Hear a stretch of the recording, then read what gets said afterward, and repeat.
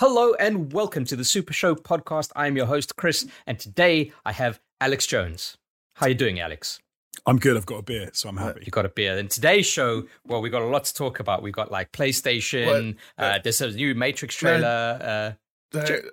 I'm back. Jonesy, do you hear something? I did hear a murmur of something. I thought it was you. Is it not your stomach? Guys, it's me. I'm Jamie. I'm the other guy. I do this thing with you.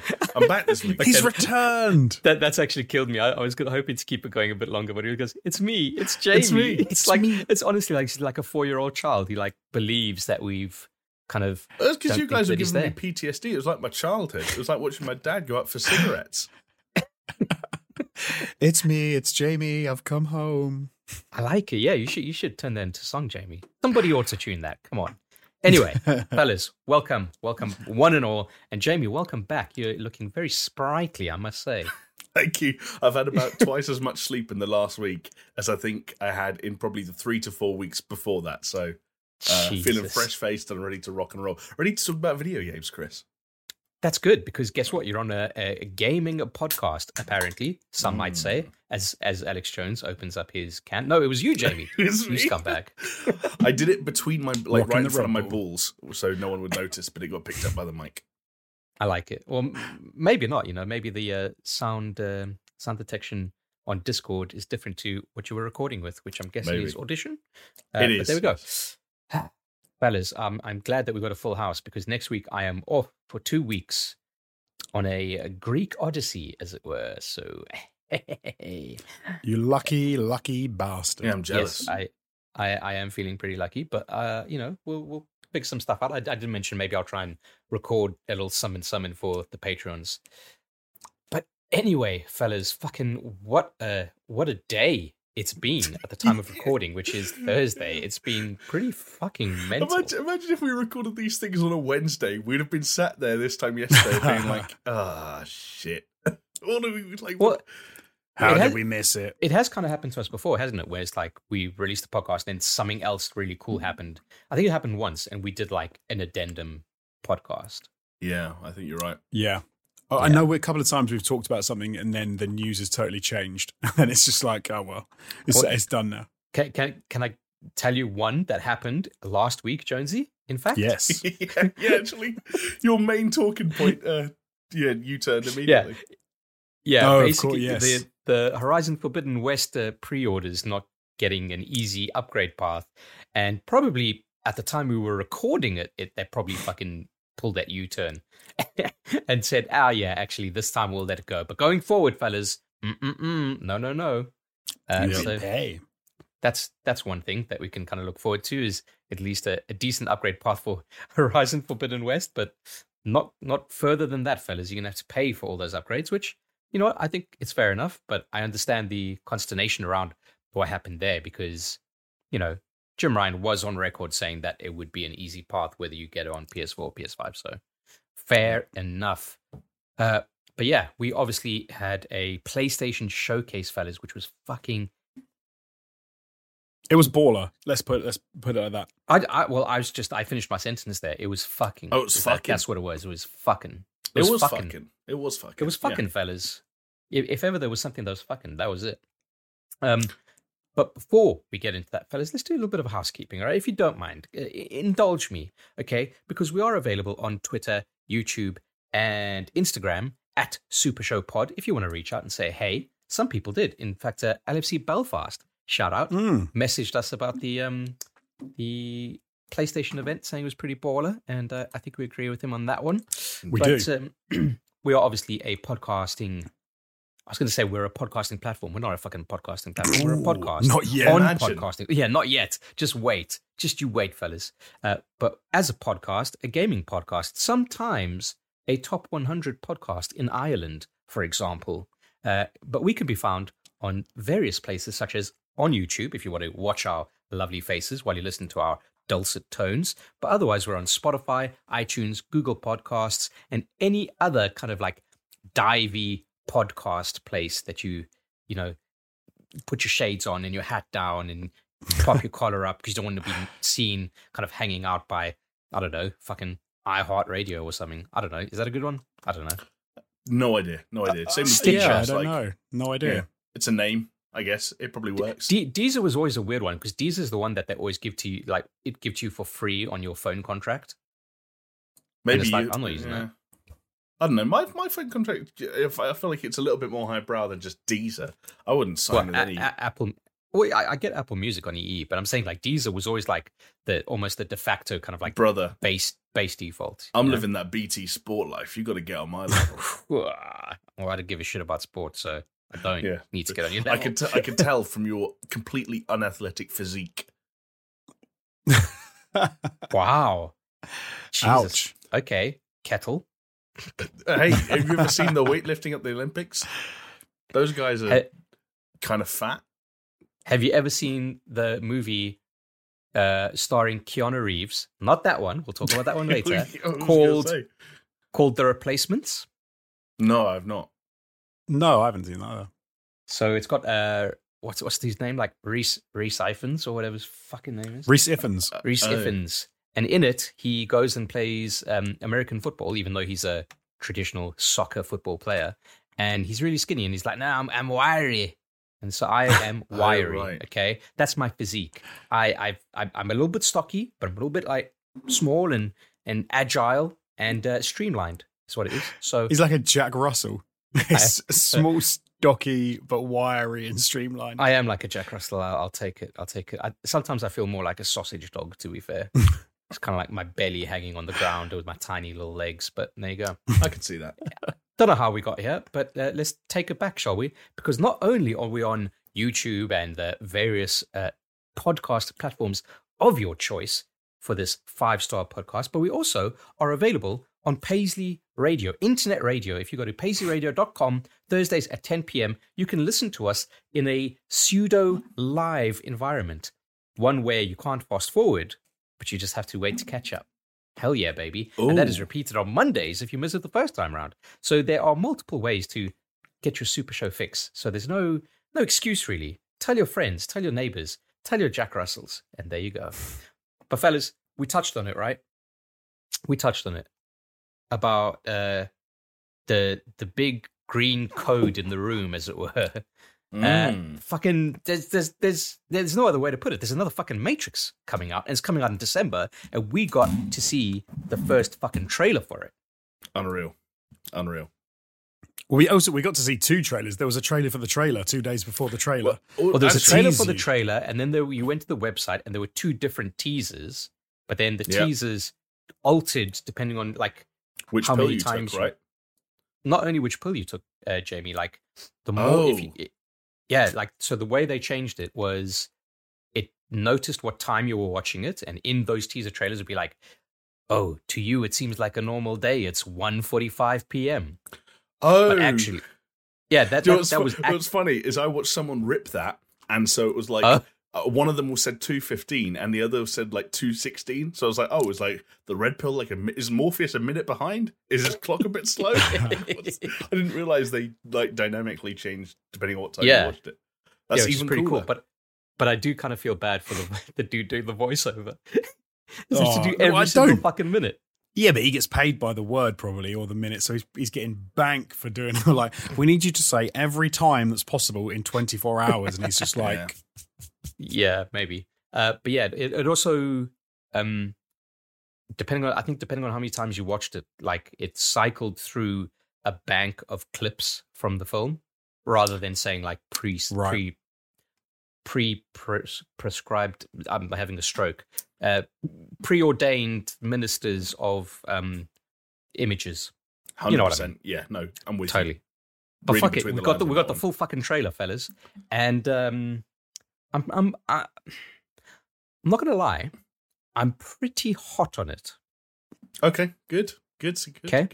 I am pretty hot on it. I do. There is a small part of me that is almost like that blue pill, where it's almost like it's almost like the red pill is me fucking going down the rabbit hole and being like, I fucking love the Matrix. The world is a better place when there is a Matrix coming out. Like, I genuinely feel that way. I love the movies. I love all 3 of them, even though the last, the sequels were kind of dodgy shit. But it's also cool shit, right? Like, but there's that small part of me that takes the red pill, and it's almost like cynical about it. It's like, could it be as good as the original? Why? Like, they've wrapped up that trilogy. Why they're going back to it? I'm sure they have their reasons, and I'm sure it'll be cool. With intersected with some weird shit that's probably not cool, like the fucking twin ghosts in. They were rough. Younger me liked them, but yeah, fair enough. I'm not going to try and fight that one with you two. Yeah, well, but then again, for every twin albino ghosts you get, you also get cake that gives women orgasms. So right, not just women, mate. Oh no, I was going to say Monica Bellucci, but it's not Monica Bellucci. No, it's not. Woman. It's just some random. Okay, not to get too far ahead into the nitty gritty, but he's not in the trailer. But I think the Merovingian has been confirmed as returning. Right, that actor did an interview, and I reckon that dude in the trailer, getting ahead of us a little bit, where at the very end of the trailer, where he's kind of sat in the chair and his mouth is whatever. I reckon he's like a young Merovingian. That's Jonathan Patrick Groff. Harris. Of Jonathan Groff of Mindhunter fame. Yeah, I reckon he looks Merovingian-like to me. I reckon he's a young. It's also his hair isn't naturally black. That actor, so he's got dyed black hair for the role, which again is a bit Merovingian-esque. I'm putting my money down now. A $5. Anyone willing to take it? But there we go. A lot of cool things. I want to hear you guys' thoughts because I just fucking love talking about the Matrix so fucking much. I think I already got a bit of a sneak peek into some of Jonesy's thoughts, so I might jump in now because I'm actually kind of with you, Chris, in that sort of like, I feel like, if we're going to use the pill analogy, I'm holding the red pill, but I just haven't quite taken it yet, in so much as that, like, I'm getting more and more intrigued as to where the rabbit hole will take me. But it's like... You're looking for the glass of water. Right? Yeah, exactly. Like, I'm looking around the room, I'm wondering what that mirror is. Help me. Yeah, help me slide that pill down my gullet. Yeah. You know? Yeah, there were times where, like, do you know what my first takeaway, and, like, to look at the trailer as a whole and to encapsulate it as to, like, how I felt watching it as opposed to breaking down components or scenes or shots. I remember thinking, like, okay, this is cool. It's hitting a lot of the right buttons. There's like a sort of an action-y sequence in sort of about 2/3 of the way through the trailer where, like, there's a scene where an agent sort of goes through the door and sort of like flips as he's going through the door. Yeah, then they're that was in that cool. hallway and they're running on the walls of the hallway and diving out the window at the end, and that was all really cool. But there were also some shots where I'm like, I think, as Jonesy and I were kind of discussing before, I think sometimes if you take a dude who looks a little bit like Morpheus and dress him up exactly like Morpheus, he just ends up looking like a dude who's dressed up like Morpheus. Yeah, you know like what I mean? cosplay. It looks like a bit of a cosplay. And that actor's great. He was in the Watchmen. Watchmen, HBO yeah. series. He was really good in Watchmen. Yeah. So I'm excited for that version of Morpheus, assuming it is Morpheus, I don't know. But that was like an example of the few things that gave me a little bit of pause. The other thing was, like, I think it's really going to be really cool to see what Matrix-like visual effects look like in the year 2021. Yeah. But I hope because they obviously, like, revolutionized the industry with their whole, like, bullet time effect, which was ripped off for, like, I don't know, half a decade after the thing came out. Yeah. And you kind of catch a glimpse of maybe what they're doing with that, with, like you mentioned, the agent going through the door and kind of flipping. So it is kind of like Inception-esque, but in its own Matrix way. Yes, but there were a few examples of things that, not from a technical standpoint in terms of how they were handled from the visual effects side, but from an actual, creative, artistic standpoint in terms of what they were going for. I thought sometimes the kind of like the borderline telekinesis elements where they're almost doing like force pushing and stuff like that looked a little bit over exaggerated for my money. In particular, that there's the way the dojo where it looks like Neo and Morpheus might fight almost like blows up and then there's this one shot where Trinity looks like she's fucking losing her head in the middle of the cafe, and it's kind of like got different versions of her split out, and I'm like, I can see why this is like a Wachowski vision done 2021, but it like didn't quite hit the nail directly on the head for me. Yeah. That said, net positive, cautiously optimistic, has to be a day one viewing because it's a fucking Matrix film. Like, we're getting another Matrix film. It's happening. I'm really excited. Really excited. Hell yeah. And it's fucking soon, fellas. That's the best thing about it. It's fucking soon. This might it's not long. It's December 22nd or something, I think. Yes. I think like I have to drag myself to the cinema for this, right? Like, Oh, let's do a boys' night, fellas. Oh, that's a great shout. That's a great shout. Hell yeah. I'm going to give Josie, before we move on to you, I want to give just a few more thoughts on it. So some of the shots looked a little bit too pristine, a little bit too kind of like digital for me, if that makes sense. Like especially that opening shot of the house on the cul-de-sac and everything. It just looked like seriously fake. Maybe that's the point. Yeah. Right. But it did kind of like lose this kind of realism, maybe, that the actual the first Matrix had, obviously being like film and digital. And it's just kind of like I wonder if there's something that's going to be a little bit lost in translation there with using too much technology and thinking that you're like being flashy about shit when maybe you shouldn't. But the other thing, and obviously like fair enough, they got time to fix, but some of the compositing shots in that trailer I thought were a bit weak. In particular, the 2 points that stood out to me was Keanu Reeves looking in the mirror, and it does that kind of like a little bit of an effect to kind of show the older man. Right. I wasn't convinced by that effect. It just seemed like it was just poorly executed. And the other was the shot of the cop, the typical Matrix shot of the cop, and then his face kind of like morphs into an agent. That was kind of janky, didn't it? That morphing looked kind of like, if you've got like Cyberpunk and you take the setting slider down to like low, that it's kind of like just a little bit blurred, and it just didn't really convince me. But like I said, more of a fade than a morph. Yeah, exactly. Yeah, like some shit that I could do with like a morph cut tool in Premiere Pro. But benefit of the doubt, they'll obviously be fixing that. They for people who don't know, you do these kind of effects, you get the shots as good as they can, but you're at a time limit in terms of saying these shots need to be ready to make a trailer. While we send it to them, we'll go back to those shots and we'll keep working on them. So there is room for improvement all the time.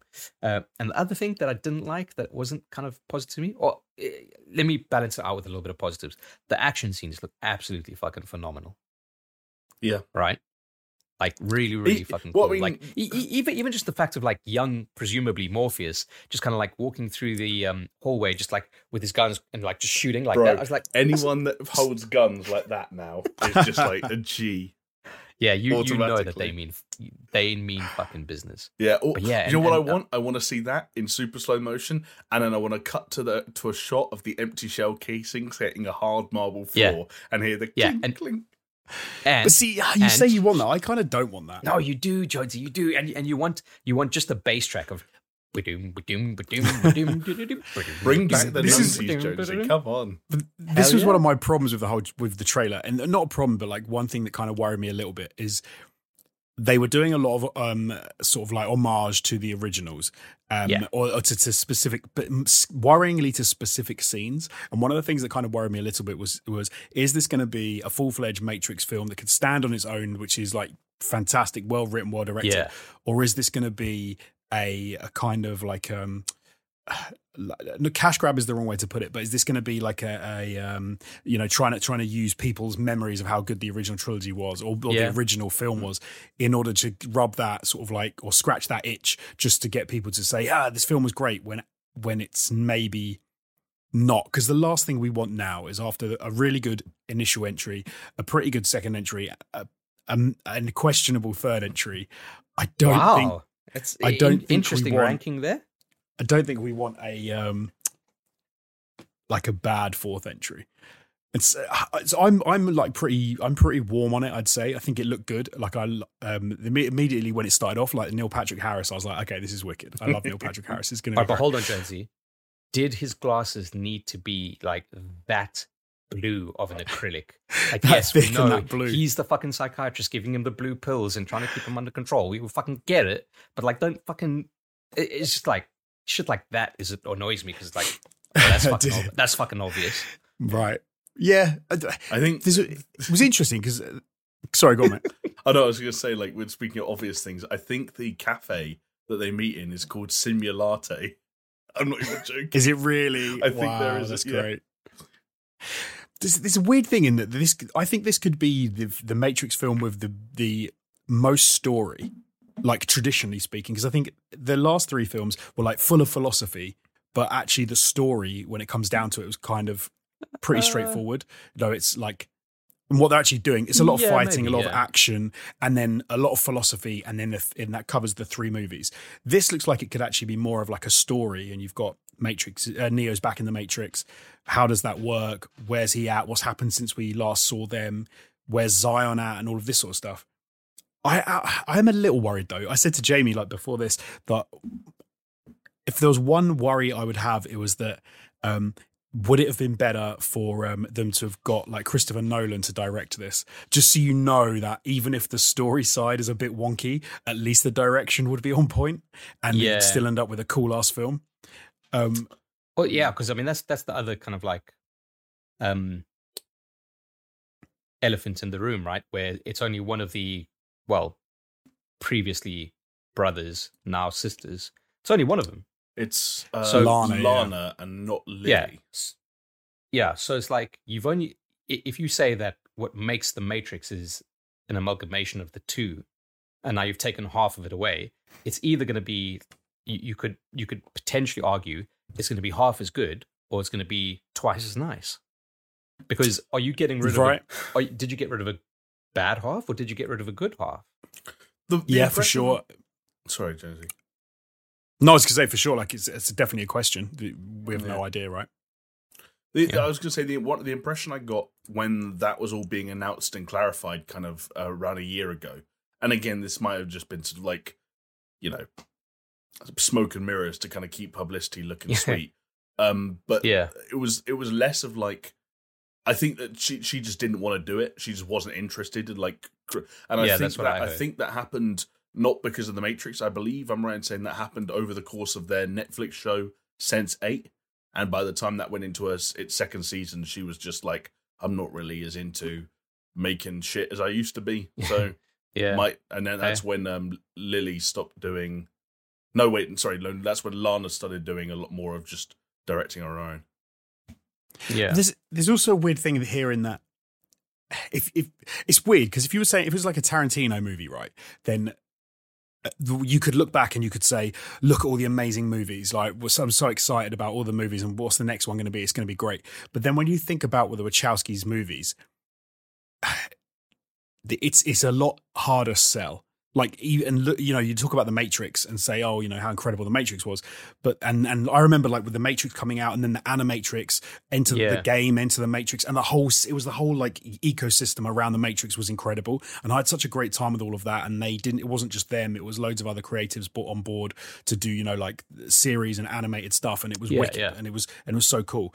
A standalone Lana Wachowski movie set in the Matrix universe, but like a direct sequel, I don't know, it kind of worries me a little bit because I liked Jupiter Ascending. I didn't think it was bad. I thought Cloud Atlas was good. Again, they're all like movies grounded in like a lot of philosophy, and they're trying to tell a message, but they're generally like a bit ropey on story, and they haven't come off the best when it comes to critics and people watching. Don't you also feel that they're largely forgettable?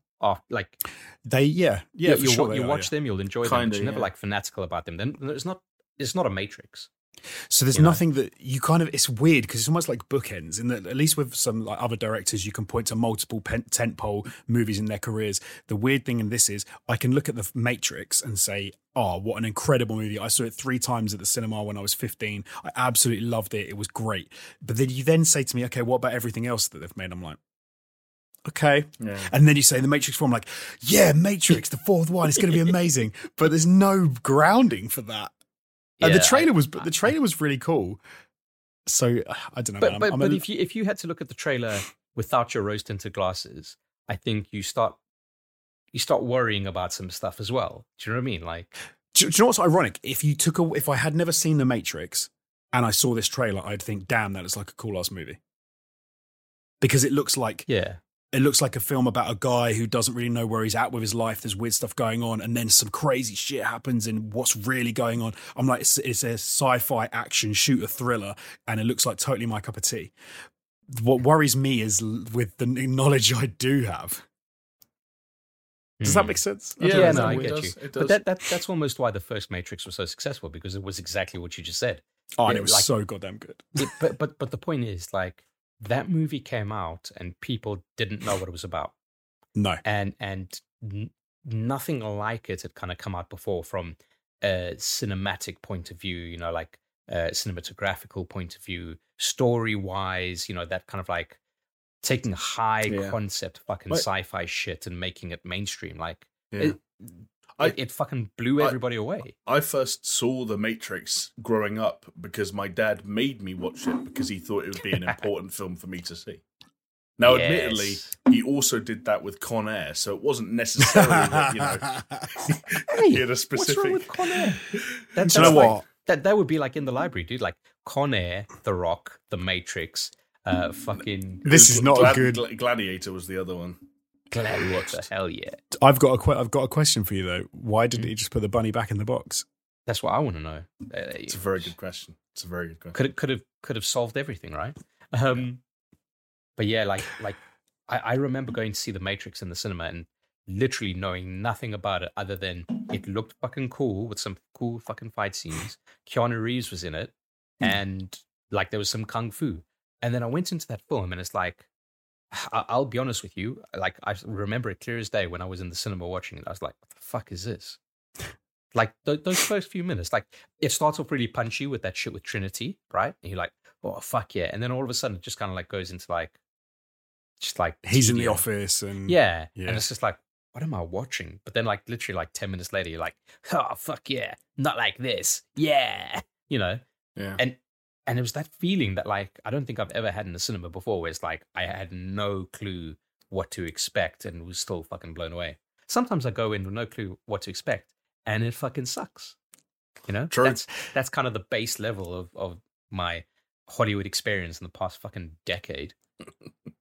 One of the strange things it's going to be odd to see a Matrix film that just stands on its own, because the original was like, to be fair, they could have ended it after the first one, but it didn't solve anything. You didn't get any answers. It was Neo's liberated from the Matrix and then he becomes super cool and then the film ends. Like, and then, you know, it had to have, in a way, it had to have a sequel to tell the rest of the story. I still don't think it really told the rest of the story, even in the whole trilogy, but, you know, whatever. So I'm hoping that this caps it all off and gives us. Yeah. But then Jamie and I were talking about this before, and Jamie made a good point, which was like, it would just be that you couldn't just have this be like, oh, everything ends all happy and everyone's liberated and everyone's happy, like celebrating and cheering, because it would just be like too much. But that's because it doesn't make any fucking point, right? Because Neo already fucking destroyed the Matrix and liberated everyone. So well, no, he didn't though, did he? He didn't liberate everyone.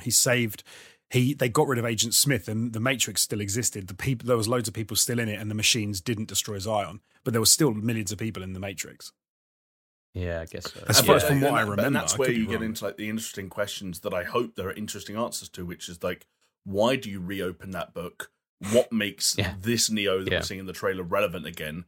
What is the new threat now that, you know, Agent Smith has been eradicated and the machines and Zion have some kind of an understanding? Is the entire liberation of the human race to Zion like still even an ambition? And if not, like, is like unplugging people from the Matrix and setting people free even a goal here? And if not, what is the goal?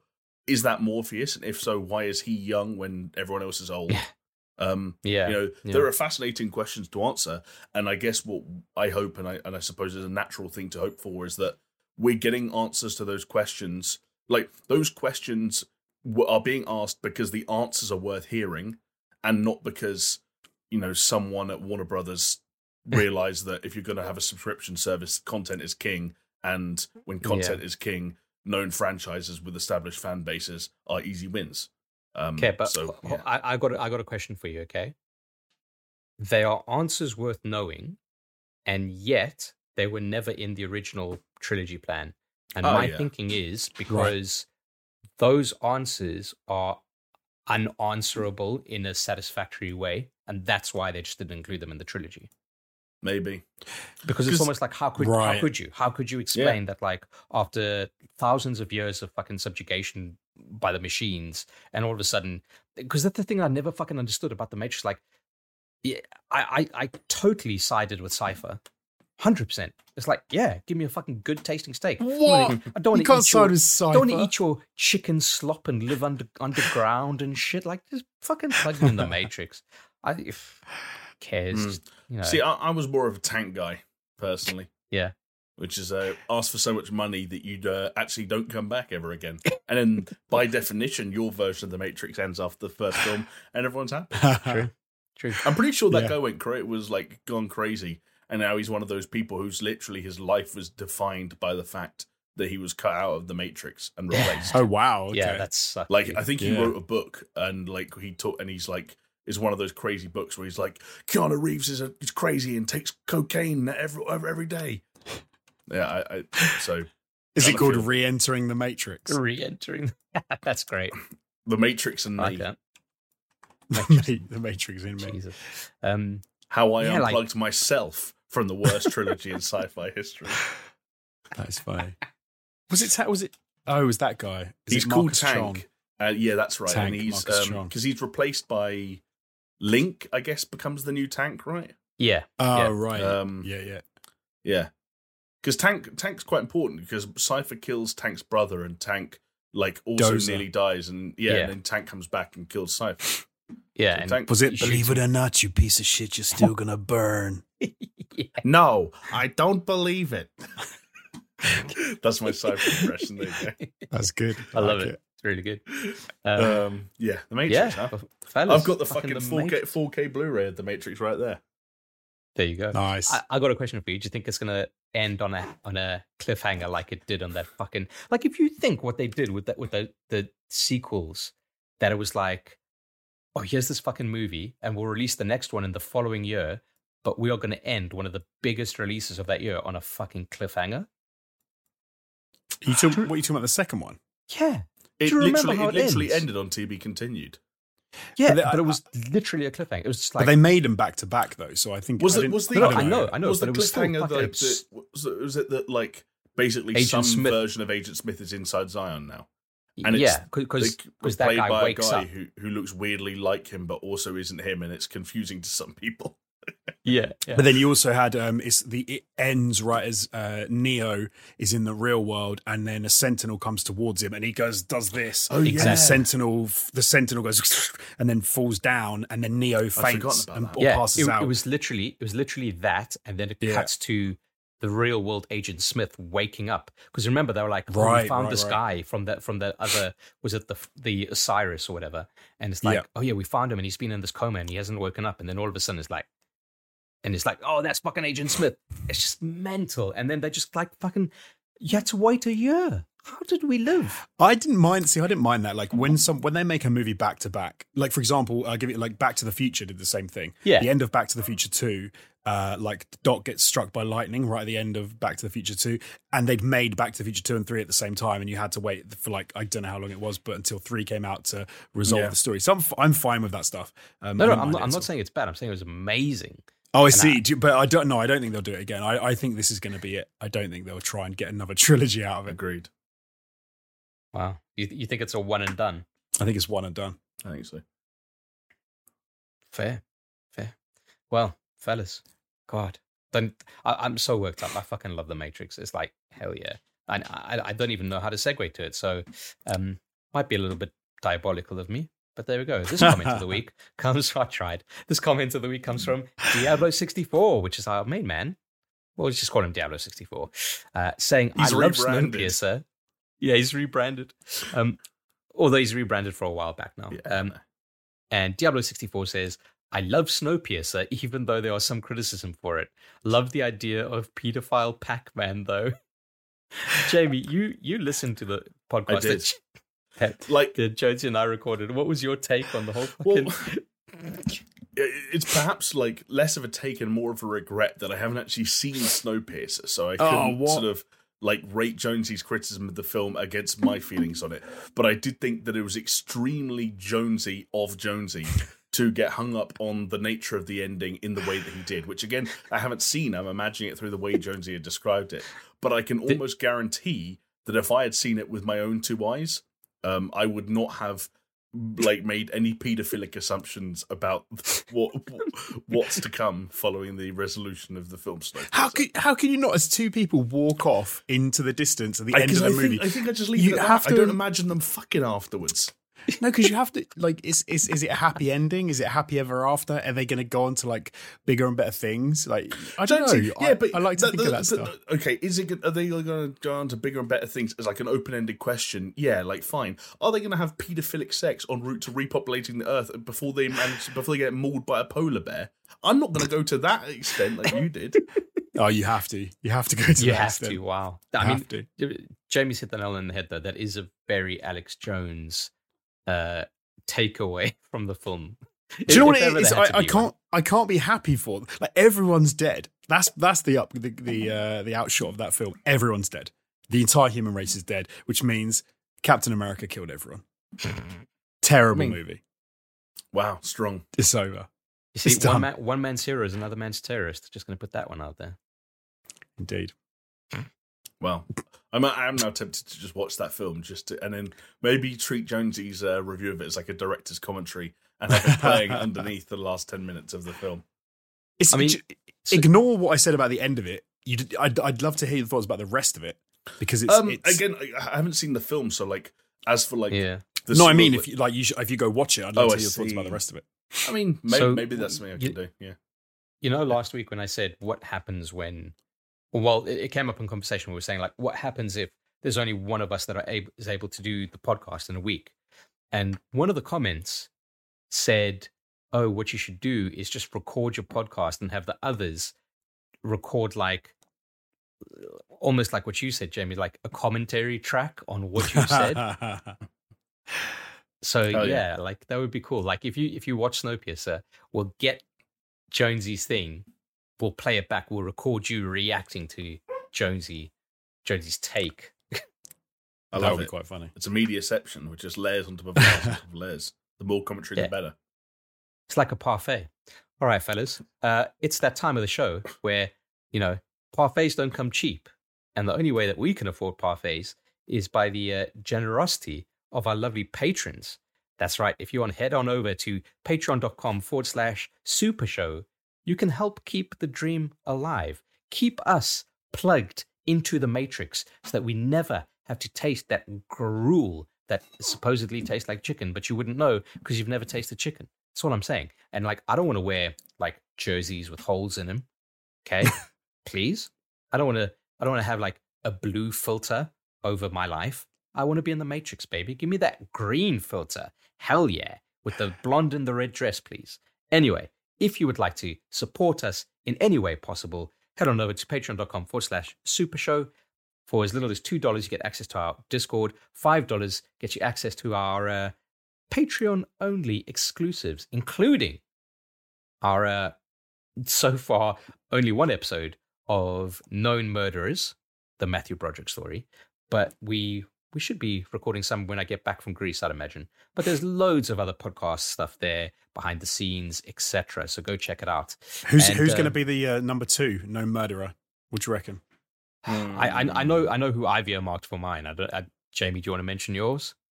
I don't know who mine is yet. I've got a few names rumbling around in my head, but I don't know if mine is the same as someone else's. Mine was, fuck now, I've forgotten the guy's name. It wasn't James Caan, was it? James Caan, the actor. The dad from Elf. Yeah. What a great movie. I like how that's how you recognize James Caan. James Caan, Fuck the dad Godfather. from Elf. He's the dad from Elf. No, it wasn't James Caan. It was, there was that story of the famous actor who, was it Edwards or... And they're on a boat, and then they killed the wife. Oh, you're thinking of who's something Wood who drowned. Yeah, was it James Woods? I don't think anyone ever got charged for that. Wasn't Christopher Walken on that boat? And or John Voight or something like that was on that boat. We're libeling everyone now. I put you on the spot. I apologise. We'll have to. You did put me on the spot, but like that story in particular, like, I remember the story, but for some reason I can't recall the actor. I know her surname was Wood because my mum used to make a joke, which is what's the only type of wood that doesn't float, and it's the name of that actress. Oh wow! She drowned. Jeez. Brutal. I'm now searching James Woods' drowned wife. Natalie Woods was the Natalie Wood was the actress who drowned. Robert Wagner. But I don't think he got charged with anything, right? Like, no, he didn't. Because he goes on. He ends up being number 2 in Austin Powers films. I don't necessarily think that we have a standard of people being charged in order to make a number. If there's evidence out there, there's Chris, evidence out there. Surely your episode has to be Oscar Pistorius. The Blade Runner. Maybe that's a stretch goal, but I've always found this particular story quite fascinating. So this is the one that I'm going to be tackling. Nice. It is Robert Wagner and Christopher Walken on a boat. I knew it was Christopher Walken. And they kill. Supposedly. Well, like she drowns. That's the only thing that happened. Like no one ever got charged with anything. Right. Yeah. Okay. But what happened with fucking Matthew Broderick? Like, you have to be a Patreon. Matthew Broderick swerved into the other lane and it hit an oncoming car. Now you just drowned. And no one was ever charged with anything. The dude is fucking Inspector Gadget, and you want me to expect that he doesn't know how to drive a fucking BMW 318? Come on, right? We should say, if you want more of this gold content, make sure you join the Patreon. Check out Matthew Broderick, No Murderer, and keep your eyes open for the newest known murderer when Chris gets back from holiday. Yeah. Robert Wagner and Christopher Walken, known murderers, because that's how you do a sequel, fellas. You bring in another antagonist. You put an S on the end, like in Aliens. Exactly. Indeed. Hell yeah. Anyway, fellas, helping keep us plugged into the Matrix, we have some very lovely patrons. I'm going to read their names out now. Some of them have been on screen already, but I am, of course, talking about Aaron Cameron, Athletic Gravy, Jesper Camdahl Nielsen, Javella Cujo, Leo Murger, Lonnie Thompson, Magic Grits, Mindful Pig, Nathan Pierce, part of the 0.24%. If you know, you know. Pastors Guild, Scary Omen, Starfall Kid, Zach Cream. I hope you noticed that, like, as I was reading out those names, I was going from, like, normal to Hollywood. Hell yeah, baby. Oh, nice. And then, of course, I liked it. Fellas, we're talking about the big boys now. These guys, they're not only keeping us jacked into the Matrix, but they're jacking us off at the same time. It's a new Japanese invention, but that's just how it is. We didn't ask for it, but we're glad it's happening. I am, of course, talking about Shellshock, Doppler, Hacksaw Book Read, Manuel Seamless Sigma, Guerrero, The Dude Abides, and he's got a new name, everybody. It's twitch.tv/Peaswad, where I'm a shirtless fat man in a coconut bra. That is, of course, our main man, Peaswad. He does his stream on Twitch, so twitch.tv/Peaswad. And he's not lying. There are some things where he goes shirtless and wears the coconut bra for reasons unknown to You have to watch world. To find out. You got to watch to find out. Got to be in it to win it, as they say. Is that the first self-promotion we've had through changed Patreon names? Yeah. I think it must be. I think it is, yeah. So there we go. Thank you, one and all. Honestly, it means the world to us that you continue to support us, and you keep that fire burning just inside, just under our anus, kind of making sure that we can never relax. So I'll blame you for my eventual burnout, but in the meantime, I'm here for the ride. Right? And there we go.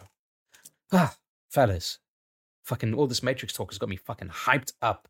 So why don't you kind of like either hype me up further, although judging by the podcast document in front of me, probably say, help mellow me out a little bit. All right? What have you been up to since the last time we spoke? Damn. I think it's got to be Jamie, right? Because Jamie, you've been away for a while. Surely you've got a lot to talk about. No, I've been away for a while, but I've got fuck all to show about it. Because as you guys know, being away hasn't meant just being away from the podcast or being away from work, which would both be good opportunities to play an abundance of video games and watch movies and TV shows and stuff like that. But I've also been away from civilization as we know it, and I've spent most of the last week living in the countryside, as a matter of fact. Oh, wow. Is that country with the C-U-N-T? Some of the locals that I met, yeah, you'd believe it. You had a good old time. I did have a good old. Do you know what? I had a relaxing old time, but it's a little bit technologically limited. You know, we're talking slow internet, if any. We're talking watching what the majority of a 6-person family wants to watch on the television every night. Everyone goes to bed at like 10 o'clock. The dream. There are like children getting ready to go back to school, so you can't make too much noise. And so hold on. Were you on the Snowpiercer? So this is the big spoiler. I was on the Snowpiercer. So it turns out Jonesy was right that there's some fucking that goes on at the end of that film, but it was actually me fucking up the polar bear. I killed the polar bear, and then I can't. Did you wear its skin? Happens. Yeah, exactly. But did you enter it? Did you? No, I did not. I did. No, I did not enter it. Did you puncture it in a particular way, which may or may not be of a sexual nature, with what may or may not be your erect penis? Okay, see, look, I was with you for a second there, and then you lost me precisely in those last two words. I am. Would you say, Chris? Would you say that Luke entered the Tauntaun with his penis? Well, yeah, because he was inside the Tauntaun and his penis was in it. So he was, wasn't he? There is a violation there, okay? And Space Peter is kind of like all over it. All right, they didn't mind the gutting it. That polar bear, okay? I need to. And to clarify, for the sake of Space Peter and real life Peter, Peter just sounds like I'm saying the name of a bloke called Peter. I didn't touch that. I've never touched a polar bear. I never would touch a polar bear. I don't trust them. Oh God, you've just reminded me, and it kind of comes full circle to what Jonesy said. But there's that show, The IT Crowd, and one of the jokes there was this guy's name was Peter File. Yes, Peter File. Oh, I see, Peter File. And he runs to an airport yelling, "I'm Peter File. I'm Peter File." And he gets arrested, doesn't he? Does he actually? That's great. Who knew? Yeah. Is that like one of those things, like I have a bomb in my bag that you just can't say at an airport, otherwise you just get immediately arrested?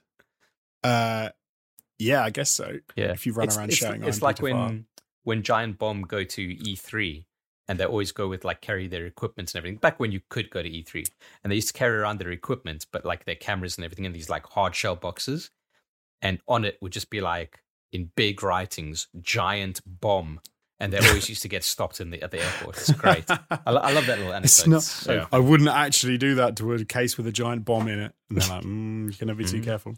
Got to check it anyway. So drop your pants and let's, lube up. Anyway, yes, Jamie. Yeah, it was molesting polar bears. What else did you do? That was pretty much it. But I got away from the countryside. I left their primitive technology behind and arrived back in the bright lights of the big city just in time to play a new video game before we came on the podcast, which was The Artful Escape, which you guys might remember it as the Annapurna Interactive published video game that debuted on an Xbox stream probably like 2 years ago now, and it is a young man, it's a side-scrolling 2.5D platformer starring a young man playing a guitar with all kinds of psychedelic backgrounds. That one, yeah. And he's animated in such a way where it looks like he's got pins in his joints, and yeah, like Adobe Animate. Yeah, kind of. So I've played about half of this game. I think it doesn't seem that long. I reckon it's like a 4-hour experience. And actually, I say experience just as much as I say the word game, which is kind of me allowing for what I imagine some of Jonesy's criticisms will be when we get around to that point. But it's not a game. How much percentage of it is playing? Actually, to be fair, it's 100% a game. I'm just almost preempting some of the criticism I think it's going to get. But right, yeah, I'm honestly I'm in love with this game. Wow, I think it's fucking really quite stunning. And I've got to clarify up front, it's not stunning or phenomenal as a game, and this is kind of what I was getting at before, as an experience, as an audio-visual experience. Because what it is, like the premise is kind of like quaint and simple, and then immediately goes batshit crazy. So you play this sort of young musician who is the nephew of this sort of Bob Dylan-like figure, this legendary folk musician who is an icon of this town that you live in. It's like a fictional town in Colorado.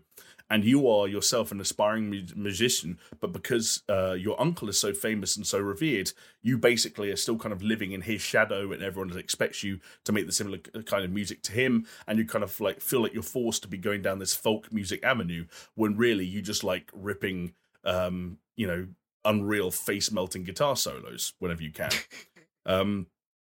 Do you get to do that in the game? Guitar solos? You do get to, there's a designated shredding button, so you can hold X at any time and just shred. And then essentially what happens is you are visited by this. The easiest way to describe her is kind of like Ramona in Scott Pilgrim vs. the World. So this weird, almost otherworldly woman shows up who's kind of got this weird, like, accepting way about her, but also this kind of like biting, sort of like quite cold and sharp sense of humor. And she poses the question, well, what if you just become someone else entirely? And it's very hard to explain what transpires and how other characters and other elements work into it. But if you've seen the trailer, you know that what follows is this absolutely bizarre, psychedelic, cosmic, supernatural trip into what I believe is called the Cosmic Extraordinary.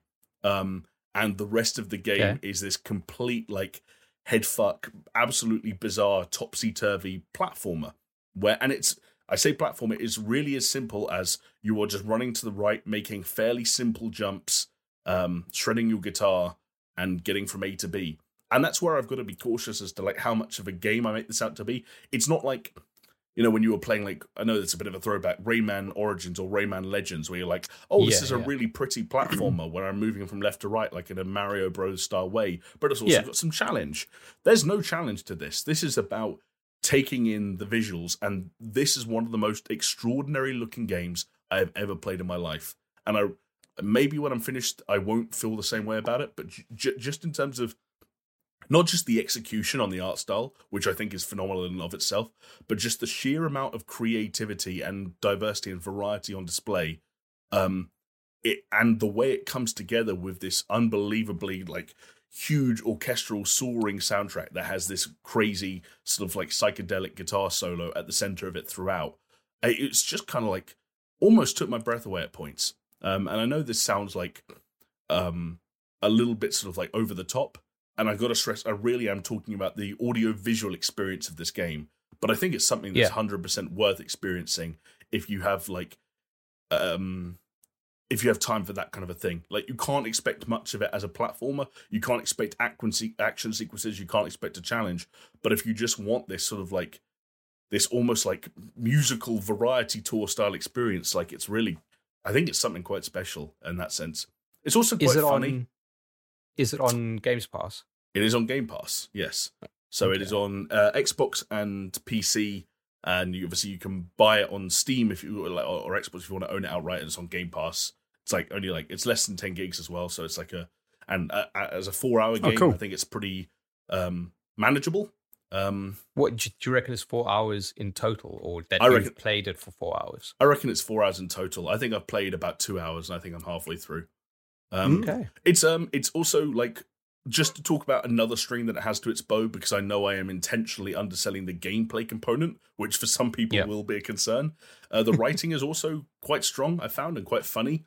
I think when I first started it, and Josie will know what I mean when I say, like, I was worried at first that it was going to have that kind of Donut County or A Night in the Woods style comedy that feels like it was entirely written by people who do all their tweets in the lowercase with no punctuation. I can confirm it's not that. It is actually quite clever, and it's quite sharp, and it's supported by a fun voice cast. Like Jason Schwartzman plays this. This is a bit of a spoiler as to how some of the cosmic. He plays an entity, let's say, who visits you, and you can tell he's really hamming it up and enjoying some of the quirky dialogue he has. Mark Strong is one of the characters. Lena Headey from Game of Thrones is another. Oh, cool. Carl Weathers, is that the guy's name? He plays a very cool, very fun character who's kind of with you through a lot of the early parts of the game.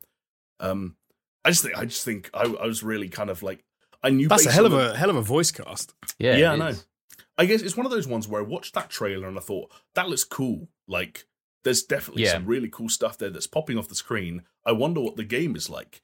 And you play it and you're like, the game is nothing to write home about. But actually, there's so much of what's impressive about the trailers and what pops off the screen of the trailers that I think it can sustain a 3 to 4 hour long runtime. And that's why I think, considering it's so attainable through Game Pass, I think I have to recommend it to anyone that if you watch that trailer and you think, I'm down for something like this, it seems really cool. It seems really, really cool. Nice. D2S down to shred. There you go. It sounds cool, man. Like, especially from what you said. Like, yeah, I'll be honest. You had me at 4 hours. Yeah, but and yeah, Game Pass, like 4 hours Game Pass on I that. forgot the name, but you have jogged my memory on it, and yeah, I think I was with you on it. It's like, this looks cool, but I wonder what it's like. But yeah, that's I watched one video review before I started as well. It was IGN's one, which I think they came down as an 8 out of 10, and it was very aligned with my thoughts. If anyone wants to kind of like get a little bit more of a second opinion before they jump in, yeah. But even 4 hours, just fucking do it. You know, yeah. Like, and I can't stress enough, like some of the visuals, like it's one of those games where to call it 2.5D feels like you're doing it a disservice. Like there is so much depth and detail and creativity on display, and so the way some of these scenes pop out of the frame, and the camera pulls back while your guy's doing a knee slide down a hill, doing some crazy guitar solo, and there's like fucking so much stuff going on in the frame, and it's also bright and colourful, and like it really is quite something. I was very impressed. Nice. Okay. Decent. I haven't actually played anything, I think, of note in the last week. I've played a couple of things, but nothing that I'm going to bore anybody with. I've just been sort of like carrying on with a few things. Fair. But I did get to watch The Suicide Squad. Well, hey, week 3 of talking about The Suicide Squad. Yeah, courtesy of Warner Brothers, who sent us a link. Very nice of them, so I could actually watch it when it went live. I think it was for home rental, so I watched it. And really enjoyed it. I thought it was very good. Boom. It's a good movie. It is a good movie, and it's kind of funny because watching The Suicide Squad, it just highlights everything that was wrong with Suicide Squad. And just to really rub it in, my wife hadn't seen Suicide Squad, so after we watched The Suicide Squad, she said, "Well, hey, let's watch Suicide Squad." I love that. And it just made me sort of like realize what a pile of crap Suicide Squad is. Like, which is like weird, because if you said to someone, you can take an actor like Will Smith, you know, an actress like Margot Robbie, Viola Davis, and a whole load of other people, like cool people, put them in that movie, and you're going to get a trash film. It doesn't sound likely. It sounds, kind of sounds like you'd have to work really hard to fuck it up. Exactly. Yeah, like that's the cast that you'd cast to fix like a series, as opposed to the first one that was really bad. And I just came down on, I think you guys even said it before, like Suicide Squad thinks it's cool, it's not. It thinks it's like edgy, it's not. It's like a painfully uncool, unfunny like movie that tries to take itself too seriously, and when it tries to do any of the interesting stuff, it kind of fails. Whereas The Suicide Squad manages to just nail those things. It takes the piss out of itself. It's humor right from the get-go. It knows exactly what it's trying to do. I think you guys said to me that it's like it really earns its name, The Suicide Squad, and it really does. Like in the early on in that film, it's the opening fucking scene, dude. Yeah, which was great, and then they even managed to, because I have a weird thing in that origin stories in movies usually get me, like, and if it's an origin story, then I'm in, like, just because I'm intrigued by the origin story. Not having that in the Suicide Squad in the same way that was in Suicide Squad, just made it so much better. Like getting into what the movie was so much quicker. There was some of the stuff that I thought was a bit done. Like, I don't want to give anything away, obviously, for people that haven't seen it, but there are some things that I think they were trying to say was cool and edgy and funny, which was I don't know, it kind of went a little flat for me, but the majority of it was great, was really funny, worked very well, enjoyable movie. Where they needed to be stupid, they were stupid. Where they needed to kind of, take the piss, they took the piss. I was also a fan of some of the visual gags where you saw things from the perspective of the different people in the Suicide Squad. And they used like Polka Dot Man, or Jamie fucking loves it. He's like every time they did one of those, like the first time they do it in the camp, and the second time they do it in the disco, the club, the club, right? Yeah, yes, I was laughing my head off. Yes, and then the last time they do it with the I thought that was great. I even said it like as it before you saw it. I was like, oh, this is going to be this, and it was great. Like I loved it. Yeah, no, I thoroughly enjoyed it. Again, just for those in the know who have seen it, and without trying to spoil anything for those who haven't, the camp infiltration scene, right? See, that's one that I thought I didn't think was. It kind of fell flat for me. Oh, Alex Jones. I think it was the execution. Like, it wasn't the setup. Like, I could see what they were trying to do. And I could see why it would be funny. But it was I don't know. It just felt a little bit. I thought the execution was quality. It Not didn't make any stiff. sense because like people are screaming that they're on fire and like someone 5 feet away hasn't woken up. That's what on a hammock. But that's what it was. There's a scene where they walk up to 3 blokes looking at them. Yeah, exactly. There's 3 dudes. And I was just like, fucking Snowpiercer hat off for once. You're watching the fucking Suicide Squad. It was just felt a bit. I don't know. But yeah, but I see. Whereas the opening scene on the beach, I thought that was. Like I thought that was hilarious where they all had the different things happening to the different people. I was like, oh, that's great. But no, I liked the camp infiltration scene. I'm not saying I didn't like it, but I didn't like it as much. Do you know what the problem was? You guys had said that, and then I was expecting it to be really good, really funny. Okay, and it was kind of it's a subtle thing. Like, oh, it is a subtle kind of scene, but yeah. Don't get me wrong. I just loved it, man. Reveal, I laughed out loud. Yeah. When they find out what's actually going on. Also, like when. Again, I'm trying to dance around it, but then also after what you're talking about, the reveal of the reality of the camp situation, and she tries to find out what's going on, and Idris Elba and John Cena are both kind of being shifty, and Polka Dot Man just says his version of it, like the way he did. I thought that line that cracked me up as well. Polka Dot Man, like I know everybody like really likes King Shark, and King Shark was great, and we definitely needed more King Shark, and I hope to see more King Shark in the future. But for me, like Polka Dot Man was like the breakout, like above King Shark for me. I just thought regardless of the visual gags that you guys said, just like his tone, his delivery, his look, like the reason of his like, just the powers and man, it was just really, really fucking cool. And I would have liked to have seen a lot more kind of done with him. I could have done with more Polka Dot Man and more King Shark. There was a weird thing that King Shark sort of makes a few decent sort of appearances earlier on, and then there seems to be a big lull, and then he doesn't really do much more until you get toward the end again. I don't know. It was just, and I wanted a few more sort of like gags about him eating people. There's one shot that's like maybe the most beautiful shot in the whole fucking in the whole thing, where King Shark picks someone up and rips him in half. Yeah, and kind of like it's a mid shot, or maybe like further back, and there's like. I think it's like a lightning strike as it happens in like a storm or something. It's just like such a great fucking video. What I got to do is get a still image of that for my background because that's so fucking cool. He's just ripping him apart. So good. I love it. It's almost an irony though in that how good the Suicide Squad is. It's sort of leveled up because of how bad Suicide Squad was. I kind of feel like if this had stood on its own, I probably would have said like, oh yeah, it's a funny film, it's a good film, it's like worth watching. But I don't think I would have been as positive about it had it not been how bad Suicide Squad is. I can believe that because it almost kind of like resets your expectation, right? Like, or not even resets it, just kind of lowers your expectation as to what a Suicide Squad film should be, and then you go in there, you're like pleasantly surprised, like, okay, that's good, that's good. Yeah. And now we have just 4 months until the Peacemaker TV show. Yeah. Right. Interesting. It's going to be very interesting.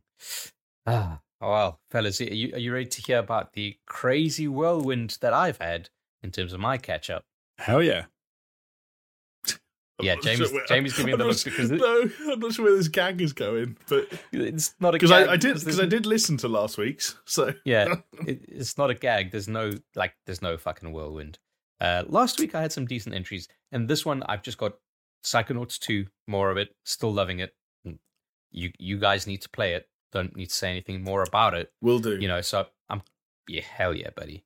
So I'm kind of like in this like awkward position. The other thing is obviously I played some more Dragon Quest XI S demo on the Switch. It's still fucking going. That demo never ends. I swear. That's the we talk about Games Pass being the fucking best deal in gaming. I'll tell you what, if you're into your JRPGs, this might be the best fucking deal in gaming. But yeah, I was playing that because I was on a train to Manchester for work again, and whenever that happens, I usually don't have much time to play Psychonauts or Psychonauts gaming in general. So yeah, and then obviously going to Greece, I'll take my Switch with me, but I don't know how much gaming I'll get done. Yeah. You know what I want to play on my Switch?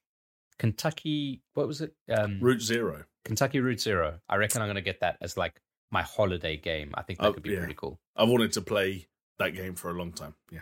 Hell yeah. But yeah, other than that, because I'm on a train, guess what, fellas? Rinsing the Donda and Certified Lover Boy albums, pitching them up against each other, trying to figure out which one's the better one. Where are you coming down on it? I'm coming down on both are solid 6s. Yeah, that sounds about right. That sounds about right. Are you feeling the same? Kind of. Except like with the difference comes in kind of like expectations and frustration. And so like it feels like with Certified Lover Boy, it's kind of like a fair enough 6. And with Donda, it's like a frustrated 6. So they feel like different 6s. I get you. That's interesting. Because I'm just not I'm not a huge Drake fan. I just think that album sounded like more of Drake. You know, and that's what it is. It's not propelling Drake any further, right? No. And I think the disappointing thing for me is that like I can't single out a track where I'm like, this is a banger. On Donda or on Certified Lover Boy?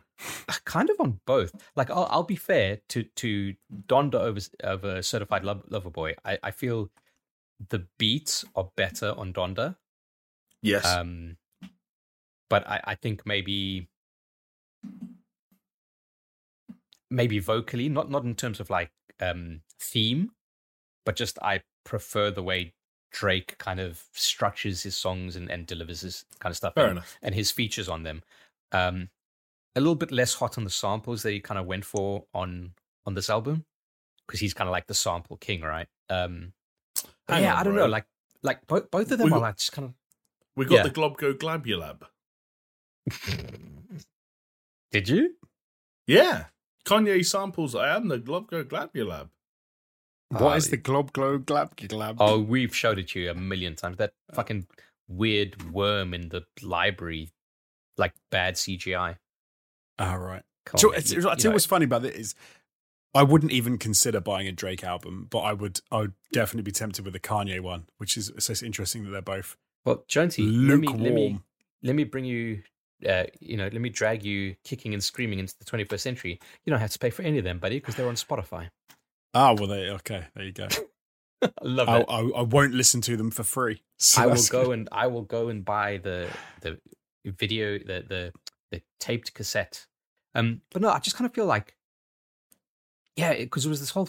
What's interesting about it is there's this whole feud between them, and it's like, no, my album's better, and then people kind of siding on their camps and saying like, fuck Drake or fuck Kanye or whatever it is. And I'm here and I'm just kind of like, I'm fans of both of them generally. And I'm just like, these are not great albums, fellas. Like, you know what it is? It almost feels like pretentious bullshit to me coming from both of them. Quite honestly. To be fair, though, it probably is that. I think is it not?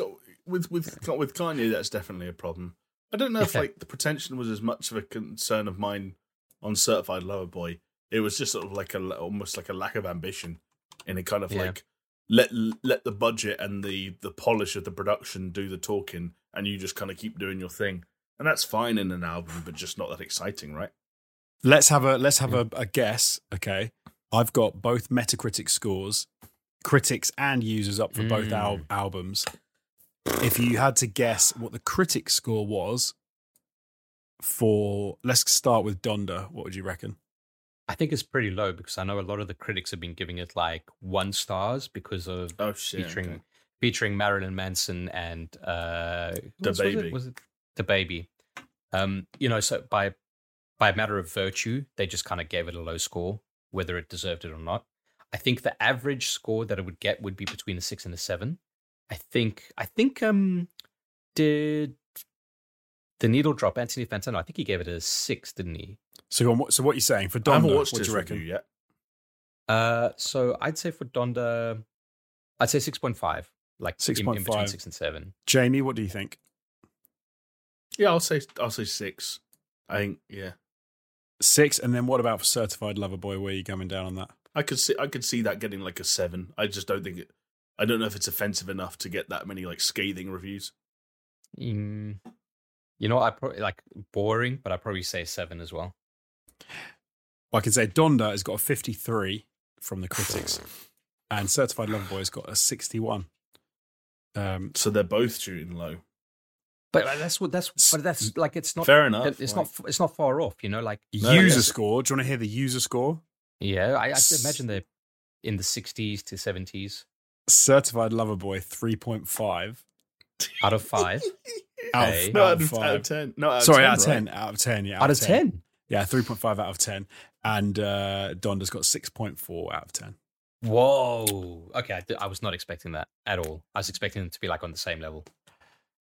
Oh yeah, I always find it interesting when the critics and the users are massively at odds with each other. It's hard though, right? Because they are so kind of like polarized and they are feuding with each other. It's like, who's got the bigger kind of active? See, I would have guessed Drake, but I suppose maybe not. Like, I don't know. I have no idea. I'm not in that. I'm not in that arena. I've got no idea. So yeah, don't worry, mate. Like, Puddle and Mud are still making music, so they got you covered. All right, Stained, they're still on the outside. They're still looking in. Don't worry about it. It's all right. Hoobastank have to be cooking something up, right? It's clearly, man, gotta be. All greats. All greats. Oh well, I'm glad you said greats, fella, because you know what was great was the fucking PlayStation Showcase, which is probably what everybody is actually here to listen to on our podcast, and they just had to wait through about an hour and 10 minutes or so to get there. So that's Apologies. The Super Show, baby. But man, what a showcase! Like, I don't know if maybe it's just like I was giddy from the get-go from like the Matrix trailer, right? And usually I try and kind of like temper my expectations with any of this. And I was tempered with going into it, but watching the showcase, I just thought they did a lot right. Like I enjoyed almost everything that they kind of showed off. And I'm hyped for a lot of stuff. It's funny though, because so if you take out the top 3 like games that they showed off, would you still have said it was? Because I kind of feel like it was all right, but until they got to the end, I was kind of like, okay. And then it was like at the end, it was like, oh, bam, bam, bam. Like it was big, big, big stuff. But I don't know. It got to a point where I would have said it was kind of lukewarm, but they backloaded that baby with some. They did backload it. Big things. But to be fair, like that backloading that they had was PlayStation Studios stuff. Yes, yeah, they waited until right at the end to do their first whereas everything else stuff, before that was like third party. But let's go through it, fellas, okay? Because they kicked it off straight away with the fucking like LucasArts logo, and immediately I was like, oh, okay, what is this? What is this? Then they showed the Asper logo, and then I was like, that rings a bell. Turns out to be an entire fucking remake of Knights of the Old Republic, something that had been rumored, but we weren't sure whether it was a remake or remaster or what it was. But it just seems to be like a fucking rebuilt from the ground up, overhauled visual fucking fuck me. It's good to be a Star Wars fan kind of Put that thing. on the box. It's a visual fuck me. I told you, fellas, it's a fuck. It's a fuck. It is the whole thing's a fuck. The whole thing's a fuck. All right? Like, you don't get better than that. It's a fuck. Yeah, man. Like, to be fair, they only showed Darth Revan. Was it? It was Darth Revan. Fucking, I'm getting. There's some guy that looked like the guy from the new movies with his mask was kind of similar to Kylo Ren's mask. There we go, mate. Yeah, I'm pretty sure it was. That's my non-Star Wars fan analysis of the trailer for you. A man whose mask looks like the guy from Girls' Mask stands in front of the camera. Yeah, it was indeed Darth Revan. Man, the way it looks, like if you just search Darth Revan and see what he looked like in the original game and see what they did there, it's like, fuck yeah. I'm so all over this. I love the RPG. Did you guys play it? The original? No. I did not play it. Don't play it now because it's aged terribly, in my opinion. But I think, do you know what? I think I actually thought about playing it like years later and looked at it and was sort of like, I don't think I'm going to play it. Like, it doesn't look amazing. You can play it on your phone. The thing is, it's turn based. Like it's. But that's what I was going to say to you, because this is a timed PlayStation 5 exclusive, right? So it's a, is that something that puts you off playing it? Like, would you play it on PlayStation 5 or would you wait until it comes out on like PC and other platforms? If I had a PlayStation 5, mate. If you had one. Because it doesn't seem like a very PlayStation or console game to me. Okay, let me ask you this. Is Mass Effect a console game? Yeah. Okay, so then this is. But I always thought that KOTOR was much more of a, like, there's no direct third part, like over the shoulder third person action in that sense. No, there isn't. But so which Mass Effect has in space? No. But what I'm saying is, like, they are very similar kind of games in that, like, KOTOR is the granddaddy of Mass Effect, if that makes sense, because they were both from BioWare at the time. But for me, like, the running around, the action element of Mass Effect makes it a console game in that sense, because you've got, like, you're still shooting aliens and hiding and whatever. You've got the RPG elements are obviously added on top of that. KOTOR to me always seemed like something I'd sit down on a PC maybe, but I think I'd definitely wait until it came onto other platforms. Well, this is the interesting thing about a remake, buddy. Right? Like, nothing to say that it's going to play exactly the same as it used to play. That's very true. Do you know what? I didn't even think of that, but it's absolutely true. It might be like, if you look at Final Fantasy VII remake, like, Final Fantasy VII doesn't play like Final Fantasy VII remake. Yeah, for sure. Yeah, and like, I don't think people want paused turn-based combat in their RPGs anymore. No, do you know what I mean? Like, unless you're like talking about like diehard JRPG fans, which is like fair enough, but. Yeah, like I'd be very curious to see how they handle it and to what extent they kind of do a remake. Yeah, it is a timed exclusive as well. So if this is a game that's being remade with the PC in mind, it's going to be slightly awkward when it's only on the PlayStation 5 for at least a little while. That was my thinking. That was exactly my thinking. Was like, is this going to be a bit of a weird one that people sort of go, just wait for the PC version, man. You don't want to be playing this on the PlayStation 5. But as you say, Chris, it could well be that they just change up and they make it play a bit different. Yeah. But Jonesy, you mentioned a weird one, and I'll say one of two weird things for the show came up next, which was Project Eve by Shift Up Corporation, which looked like some kind of like sci-fi anime shit that it looked like Devil May Cry in terms of its action to me. I mean, I don't know if I'm thinking of like barking up the wrong tree in terms of that, but no, I thought the same thing. I thought that Bayonetta, Nier Automata, like that kind of, that kind of action. Yeah, that's what it sort of looked like. Sexy ladies with big swords, right? I think the Nier comparison. I don't know if it's quite as frenetic or aerial as like a DMC or a Bayonetta, but it's definitely got that kind of like that Japanese developed action adventure sort of like feel to it, like a platinum game. Yeah, there's some platinum vibes there for sure. Scantily clad women being part of the package.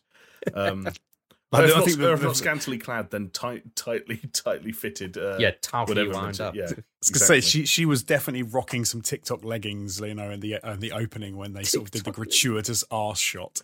I couldn't believe that. I was like, Jesus, how? Okay. Have you seen what the TikTok leggings are? Have you seen the TikTok leggings? They're like leggings that go in the arse crack. Oh, no, I don't have TikTok either. What makes them TikTok though? No, the people call them TikTok leggings because it's the ones that all the TikTok models wear, where the leggings go like into the arse crack. So each viral side of the arse is encapsulated. I know exactly what you mean. Chris knows what I'm on about. And all I have to do is close my eyes and I could be sure. It's like she had on like PVC leather trousers that were like painted on. You know what it's like, Jamie? Imagine legs. Okay, like if you imagine like wearing like shiny PVC kind of like things. Okay, so you got the legs, and then instead of a bum, you've got two big Christmas baubles. Okay, just like that's the visual aid that you need to kind of like think about. Okay, I can kind of see what's going on. I'm watching her. Oh, Jonesy's just sent me a link. I don't know if I was meant to say that or not. Oh God, yeah, open it. Oh wait, Jonesy's just sent me a link to something up what I was already doing, which is good. Oh right, okay. Watching videos. Oh hell yeah, bro. I think I've derailed it, haven't I? Yeah, it was TikTok leggings. If you're gonna derail it for anything, let's go for some. Don't let your speech slow like that, Chris. You fucking weird guy. You're on a podcast. Fellas, I might be a weird guy, but you know what else is weird? Tiny Tina. In Tiny Tina's Wonderlands. That's right, coming out March 25th, 2022, which is the standalone spin-off of Borderlands. You'll probably remember Tiny Tina's fucking escape from dungeon keep expansion bullshit thing for this Borderlands 2. But now this is its own kind of thing. And I got to say, like, I love Borderlands. I know Tiny Tina's acquired taste. I don't mind her. I don't like her. She's just kind of like average for me. But I liked what was putting in front of me. Okay. I'm picking up what they put down. The question is, how would you feel about her if she was wearing TikTok leggings? That's the thing I really want to know. I would appreciate her. No, I'm with you. I think Jonesy was Jonesy said it when we were watching. Like, that actually looks kind of cool. Like, they've done enough of a job to mix up the kind of the art style and the setting and the environment and the not fantastical, but the fantasy elements that are drawing from to kind of give it a new lick of paint and a new flavor that, if nothing else, should be sufficient for the length of one Borderlands-esque game, which is, good stuff. Yeah, I liked it. And I like the fact that they were like, opened up a crate and, the typical Borderlands thing of like 50 million guns coming out of it, and they're all different kind of colors, except they weren't guns, they were melee weapons. And I was like, yes, you know what, that's fucking cool. I like that. I can respect that. And it looks like a lot of fun. I think they've done a really good job of sort of taking that aesthetic and then making it work really well with something else. Yeah, it looks very cool. I know that guns are like Borderlands thing, and they even kind of like mention it, like Tiny Tina was like, oh, but why have guns in this thing? It's like, because I said so, whatever. But do you think that it would have been better without guns? Like, if they just honestly had the balls to say, you know what, no guns in this game, and it's like bows and arrows, sure, but like Skyrim, but Borderlands, that kind of crossover, instead of saying like, oh, it is that, but we're just adding guns on top. I would think it would have been too much of a departure from Borderlands if you said like no guns at all. If it was just melee weapons and bows and arrows, I think you would have lost a lot of people, because you've obviously got like I don't know what you call them, like the magical attacks as well. But no, I don't know. I like the fact they've kept some of that Borderlands flavor. Yeah, I'm with Josie. Yeah, if you can have both, why not have both? And let's fucking get some co-op parties going, fellas. Like, that's totally always fun. I mean, I'm sat here as the only person who played and finished Borderlands 3, so I feel like I'm not the issue here. Yeah, no, you're absolutely right. I've got it on my PlayStation, but me too. I don't want to play it on PlayStation, and then you kind of get put into this awkward situation, right, where you've already got a copy of the game, so you don't want to buy it again because you're just like, well, I've got it, but then I'm never going to play it because I don't want to play it on PlayStation anyway. That's a Chris problem, not a you problem. All right. But Jonesy, I guess you want to talk about the next one, because I remember you were quite the first time we saw it, you were super hot on it. I still think it looks fantastic. So this is Forspoken from Square Enix, which looks very good. And as we were watching it, like Jamie was saying about how the traversal looks fantastic. Like, there's a lot to really like about how this game's coming together. Jamie has terrified me in games in general now, because he made the comment before that there's quite a few games coming out that seem to just be using the Unreal Engine 5 and just making everything look amazing, but actually there might not be much of a game underneath it all. It's just like lots of pretty games. So now every game I look that looks phenomenal, I'm like, oh no, is it just going to be like an empty husk of a game with a few sort of mechanics? But yes, it's coming together well. It seems like it's got some fun being had with the writing and like the voice acting and stuff, and the world looks really cool. Like, that's the thing that I think that draws me to it is the exploration in that environment and sort of getting to grips with everything that's going on there. Because for people that don't know, it's the idea is there's like a girl who gets pulled from the normal world into sort of like a fantasy world, and it looks like that she sort of develops powers and she can do sort of like magic and things. If people remember, it's the one where she's like, "Is that a fucking dragon?" With like, was it motherfucking dragon? I can't remember. Yeah, something like that. But yeah, which is and it looks cool. It looks very cool. So I think that's coming out. I was really surprised. It's coming out in 6 months. It's like spring 2022, which is kind of crazy. So we don't even have to wait that long to sort of get a look at it. I mean, if it follows the trend of 2021, it's not coming out in spring 2022. Well, yeah, there is that. That's the thing. Everything that gets announced fall 2021 comes out in spring 2022. Everything that announced in spring 2022 comes out fall 2022, and so on and so forth. Yeah, it's almost like with each and every single. What they really should do now is anytime they announce like even a release window, just put an asterisk next to it. And like asterisk on the top, and then you look at the bottom at the fine print. There's another asterisk, like give an explanation, and it says probably not. The thing is like guessed by the intern. Yeah, but there's no right way of doing it because there's a big game we'll come to later on that didn't even bother putting in a year, and I was like, "What the fuck? You can't do that! I'm not allowed to do that." But yeah, Forspoken looks rad. Like it's got this strange thing where you're kind of getting the kind of the Final Fantasy like magic and elements, but with kind of like clearly like a character who's from a modern day like real world scenario and zapped into some other kind of world. And I think that's a really kind of interesting melding of ideas. And it's complemented really well by this sort of like ultra realistic art style that still contains these magical elements in a really neat way. And like Jonesy said, the traversal looks fun and fluid in a way. Jonesy actually likened it to Prototype, which in my book is actually not a bad thing at all. Because that game did actually manage to get a sense of speed and momentum going for it quite well. I don't know. I think it's got cool stuff going for it, and like the team behind it seem like there's some interesting characters. Yeah, Gary Whitta, who wrote Rogue One, and Amy Hennig of Uncharted fame. Very nice pedigree there.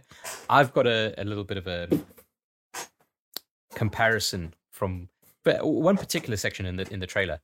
There was one bit where so she's got these like bangles on her arms that speak to her, right?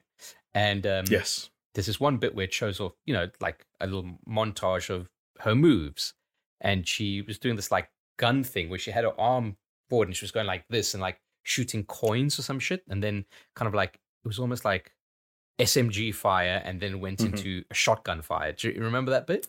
Yes. Because I think she also does like the infamous kind of thing where it's hand out to the side, kind of like dush. Yeah. Kind of like throwing almost. Right. So a little bit of infamous. What about a little bit of Control with how she was doing those things? Yeah. I got some serious Control vibes then. I was like, yeah, you know what? Like a fucking medieval feeling Control could fucking do pretty good. Yeah, for sure. I think I just need to see what I think Jonesy was getting at, which is that like, okay, when we've got those shots of her, doing these crazy sprints and jumps across this massive expanse of seemingly unoccupied land. Yeah. Where is she going to and why? And what happens when she gets there? You know what it's going to be? It's going to be Rage 2. Don't. So you mean 5 side missions and the final mission? Oh, wicked! Yeah, that sounds great. That's my fear now of every game that comes out where the world looks phenomenal. Is like I said, Jamie's given me this hang up that every game I'm like, it's just going to be an empty sandbox, gorgeous world where there's like no game in it. There's just a character. I'd forgot all about it because do you remember? So last 2 weeks ago we were talking about Gamescom and we had a similar conversation around DokeV, and DokeV is from the people who made Black Pearl Abyss or whatever it's called. Black Desert Online. Black Desert Online, thank you. Pearl Abyss. Because I think they're called Pearl Abyss. I don't really remember. Right. I'm getting the dev name and the game name mixed up. Fair. Do you also remember this time last year at one of the showcases, I can't remember who it was, they had a single player game set in the same universe. And I've got to look up the name of the game now. And it was another trailer. Universe of what? Of the MMO, I just forgot the name of Black Desert Online. Yeah. Oh, right. Wasn't it just Black Desert Online 2? No, it wasn't. It's had its own name, and I'm going to look it up now. But it was another one of those trailers where it's like kind of like surprisingly detailed, clearly very expensive, realistic graphics, like some decent looking action taking place in usually very specific and usually quite tight confines. Yeah, and then like a huge amount of expanse elsewhere that you're not really sure what they're going to do with it. It's called Crimson Desert. Oh yes. Oh yeah, that does ring a bell actually. And I think with definitely with Square Enix kind of at the helm, or Square Enix Publishing, I should say. There's definitely more reason to believe that Forspoken will become an actual game, right? But I think because it's Luminous Productions, isn't it? I think Luminous Productions is owned by Square Enix. I think it's a Square Enix. It's all like in-house. Yeah. I don't know if you guys are in a position to like click on that link while we're at it, but like it's much the same thing where you're like a good character renders, some flashy combat that's almost weirdly Forspoken-esque in its use of sort of like, you know, various effects to kind of like highlight the momentum of combat, but it's all just taking place in these massive sparse environments in a trailer that's put together in such a way that doesn't really tell you what's I know we talked about it a lot and we're hitting a lot of the same notes, so I apologize, but yeah, it's going to be interesting. Yeah, it's almost like following that Wukong. That like whatever. See, with Black Myth Wukong, I'm a little bit more optimistic because they do seem to be focusing much more on like setting the scene for a boss fight. Like everything I've seen from that is like amazing environment, looks fantastic, and then it's like boss fight, which I think is much more down the almost oh god, what's it called? Soulsborne. Souls, thank you. Yeah, Soulsborne like titles. It feels more like that. Like that's what they're going for. I'm not as worried about that as I am about some of these big, like you were saying, big expansive games with incredibly realistic looking open worlds where actually you're like, oh, what am I doing here? It's in a weird way. It's almost like if you like Annapurna Interactive could come up with like indies these days where they say, look at this goddamn amazing 3D game world. It's actually an indie that one bloke made. It's like, because of the engine he used, but actually there's not a lot in the game. It's not much going on. So we're getting into a weird place where people can make incredible things, but it's all the back end, I suppose. It's the gameplay, it's the interactivity, it's what you're actually doing, it's the writing, the story and all of that, which is always the question now. You don't have to worry so much about graphics, as it were, I suppose. Yeah. But yeah, no, Forspoken, like you said, it's got a good team behind it, so I think it's probably a bit of a different story, but definitely something to watch. Well, Jonesy, I'm glad you mentioned the team because you're going to need one to deal with the extraction from the alien stuff. I am, of course, talking about Rainbow Six Extraction. Yes, we got another trailer for it. And that's more Rainbow Six Extraction. I think it looks cool. I'm going to play it. I hope you guys are going to play it with me, because if you don't, then I'm not going to play it. It's just one of those. But yeah, it's almost like this in my mind, right? We play Back 4 Blood, we rinse it, right? And then come January 2022, we're tired of Back 4 Blood. We want that Back 4 Blood kind of fix, and maybe Rainbow Six Extraction kind of fills in that gap in a different kind of way. That's the way I see it, at least. Maybe. It looks cool. Like it's obviously different, but yeah, I like the look of that game. I like what it's become. I will say that January. Hold on, did you just say you come? What it's become. But what it's become. I heard I come. What it's come. No, what it's become. That's another quote for the box. Just I come. I come. I will say one thing that Extraction. I come. Sorry. One thing that Extraction does not have going for it is that January. If you kind of look let's say Q1 rather than January, we're going to have to be selective over what we spend £70 on. So I know Extraction, like especially if you got it on PC, probably end up paying like 30 to 40. But I wonder if you do that Ubisoft thing where you. Oh yeah, you can do that as well. Yeah, subscription. But like at least Back 4 Blood is Game Pass, right? So yeah, we're there already, day one. Yeah. Hell yeah. Oh, fellas. Jamie, you're going to be happy about this next one. It was Alan Wake remastered. What did you call him? I said Alan Rake. Did you say Alan Rake? Oh, I heard something else entirely, which had... Alan Rape? Well, I was... Yeah, sure. Yeah. Okay. What's eating Gilbert Grape? No, I said Alan Wake. Yeah. Look, this feels like I'm glad this is happening. But Jamie, he doesn't use Duracell batteries anymore. No, what's he use now? Energizer. I think they're just generic. They didn't get the light. Wow. They didn't renew any license for the batteries. Yeah. I don't know. Like, I think if you need a good excuse to play Alan Wake again, which I know Jonesy was looking for only a couple of months ago, this is now one of those. And I might take them up on it. But at the same time, and I don't say this in a cynical way, I say this in a way that I'm totally supportive of. Remedy are a studio that have a lot of things going on at the moment. I think they've got big ideas for the next handful of years. Yeah. And if Alan Wake Remastered was a quick and cheap way to generate some money, then go for it. Like if Alan Wake Remastered helps continue to fund the sort of Alan Wake Control universe next big title that we're hoping to see in the next couple of years, and whatever else they're working on, then 100% go for it. I might buy it. I don't know, but it's interesting. Alan Wake's cool. It's got cool ideas. Hell yeah. Yeah, cool. Jonesy, you gonna pick it up? I think I probably will. So I think I don't know how far I am through Alan Wake at the moment. I maybe a third to a halfway through. I'm not sure. But it's one of those where it's actually aged pretty well. Like it hasn't made me think, it hasn't made me want to put it down because of the quality of the game, which some, trying to play some older games recently has. But it would definitely benefit from a remaster, as I'm not going to complain about it.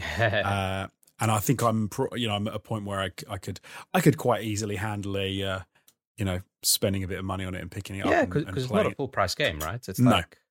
I think it's 23. There was a leak online just before the PlayStation went live. 25 or something? It's 23, 25, something like that. I think Amazon leaked it just before the the showcase went live. For 25, like, why not? I fucking love Remedy games. Anyway, other game that people like from developer. Oh, they like it, all right. Oh, they like it. You might have heard of it. It's a small indie game called Grand Theft Auto V. Don't know what the V stands for, but Victory. I think it's got something to do with Cyberpunk, isn't it? Yeah. Oh yeah. V. No, it's Metal Gear Solid, so it's GTA V has come too. V has come too. Yeah, totally. But fellas, this time Grand Theft Auto 5, because I'm not a fucking Luddite, is coming to expanded and enhanced. What did you think? So what are they actually doing with this? Because I'm not 100% on the track was a banger. They do pick good tracks for their trailers. I don't remember. But at the same time, I'm with Jonesy. Like, this was a game, the expanded and enhanced version of this game for next generation consoles was announced at the summer event last year.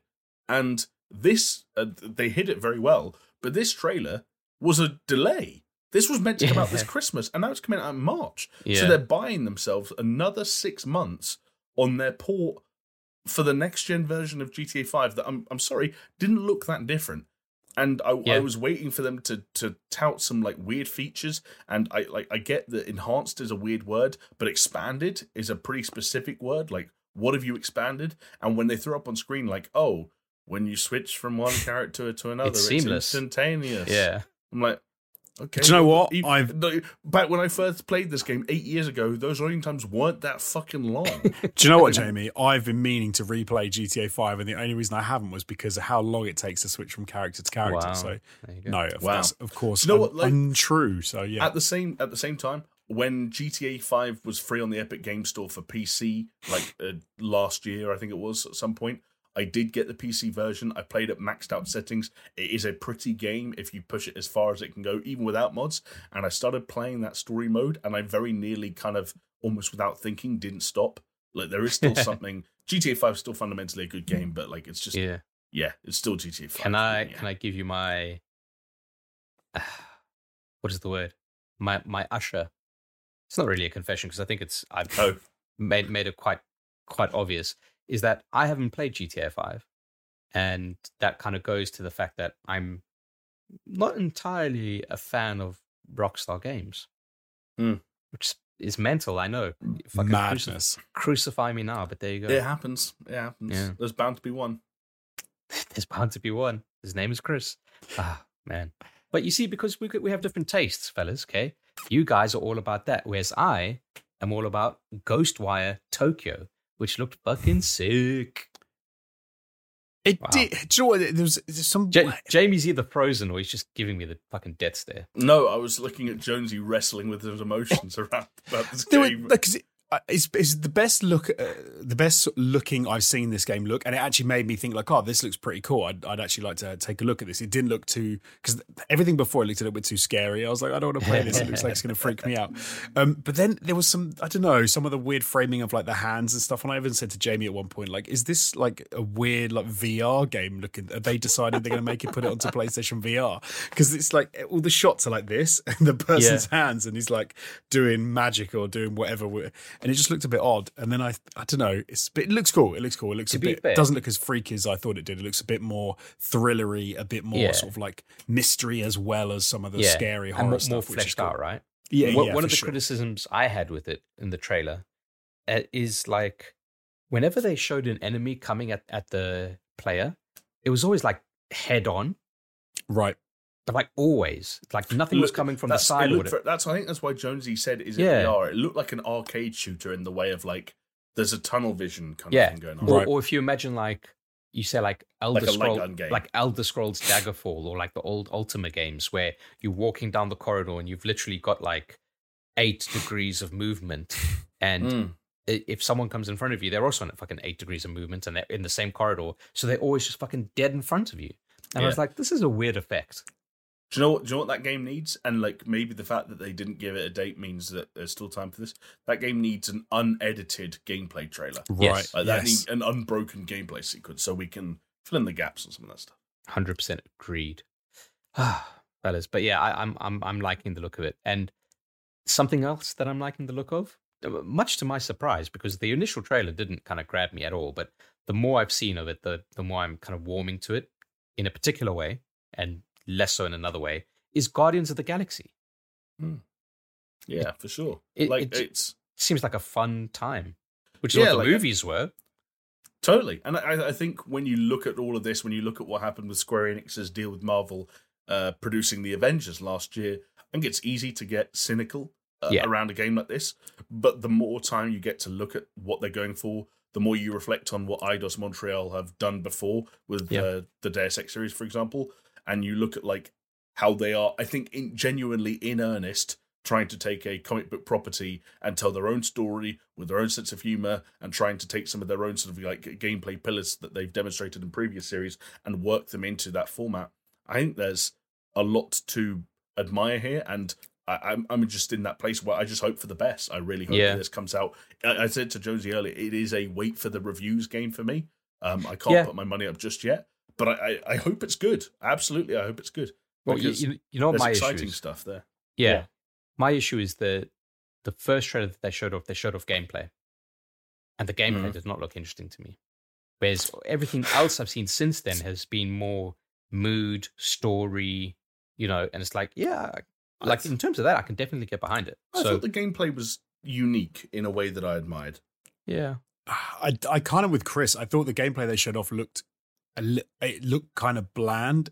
But in a weird way, because I know what you mean, Jamie, that it looked kind of unique in some respects and looked like it might be fun. But then it was the things like they just had like cube enemies, and it was just like a bunch of blocks of jelly coming around and like trying to attack you. And I was just like, why? And it was a really sparse landscape they showed off, and it worried me a little bit. But I think with this trailer, they showed off a lot more of the world in general, and different locations and different enemy types. And they did what they need to do. For me with this, I think it's looking really good. It was one of those where I know I should wait for the reviews, but I know there's a possibility I won't. Don't pull a Jonesy. Every now and then they'll be like, Jonesy misses out on this game and that game and that game. He just doesn't pick it up, and then all of a sudden he's like, oh yeah, I bought 5 games today. It does happen, but do you know what? I think I will wait. I'm going to have to, because it's just I'm off the back of Avengers. I think I'm going to have to just sort of like give it a be careful. Just that's the thing, right? Off the back of Avengers, but funnily enough, going a little bit of future looking, it's looking pretty spicy for the Marvel franchise. But we'll get there. We'll get there, fellas. Yeah. Something that kind of took me by surprise was Vampire the Masquerade Blood Hunt. Yeah. I don't know. That seemed like kind of like really intriguing to me. And it at one section at least, it gave off a very much of a Blade vibe. Totally. I was keen on that one. But then numbers were coming out of bodies, and I was like, Jonesy's going to hate this. Yeah. I thought it looked alright. I thought it looked quite fun. It's we already knew like it was coming out, right? I think we talked about it before. Yeah. But obviously it's nice to actually see how that's going to look and how it's going to play. Yeah. Well, the only thing that worried me a little bit, in the sense of like Apex versus Warzone, in that Apex always seems a little bit more sparse to me. Like there are fewer people about, and it did seem a little like that like there weren't, or the interactions always one-on-one in those sort of fights that they showed off, which I was kind of hoping to see a little bit more like frenetic sort of battling, and it didn't seem to be like that. But it looked cool. Like some of the abilities are really cool, and some of the way that the gameplay seemed to look was wicked. So yeah, one thing though, it looks cool. It's really piqued my interest. Probably never play it. Just one of those. Yeah. I said to Jamie, like, I'm never picking it up because I just would be terrible at it, and I just get owned by everyone else playing it. So what's the point? Yeah. Plus, unfortunately, I guess I'm not that into vampires, you know. Yeah, me neither. Actually, I'm not a 16-year-old girl, so. Again, going back to what you said though, Chris, unless Blade is involved somehow. Yeah. In which case, yes. 100%. We got to see more Deathloop, fellas, even though like review copies are out there in the wild already. Like I'm already sold on this game. Like based on the previous cycle, I'm picking this up day one. Really? Unless the reviews are a car crash, like I'm honestly, I don't think there will be. Not with Arcane. Yeah, I don't think they will be. But yeah. Anything could happen. But yeah, I just kind of feel like, God, we don't need to see more Deathloop. Like it's the trailer didn't need to explain as much as it tried to. Like I think Jonesy said when we were watching it, like people at this point have either made the effort to figure out what Deathloop is, or they don't care. Yeah. It's the last week before the game comes out. Just give up. But also, like, do you remember when they first announced Deathloop? When they first announced it, do you remember the tone that they had for that kind of game and how it's just completely changed now? I don't. Do you mean in the sense of like it was more serious and now it's much more sort of like cartoonish and like now it just kind of feels like wacky 60s throwback kind of.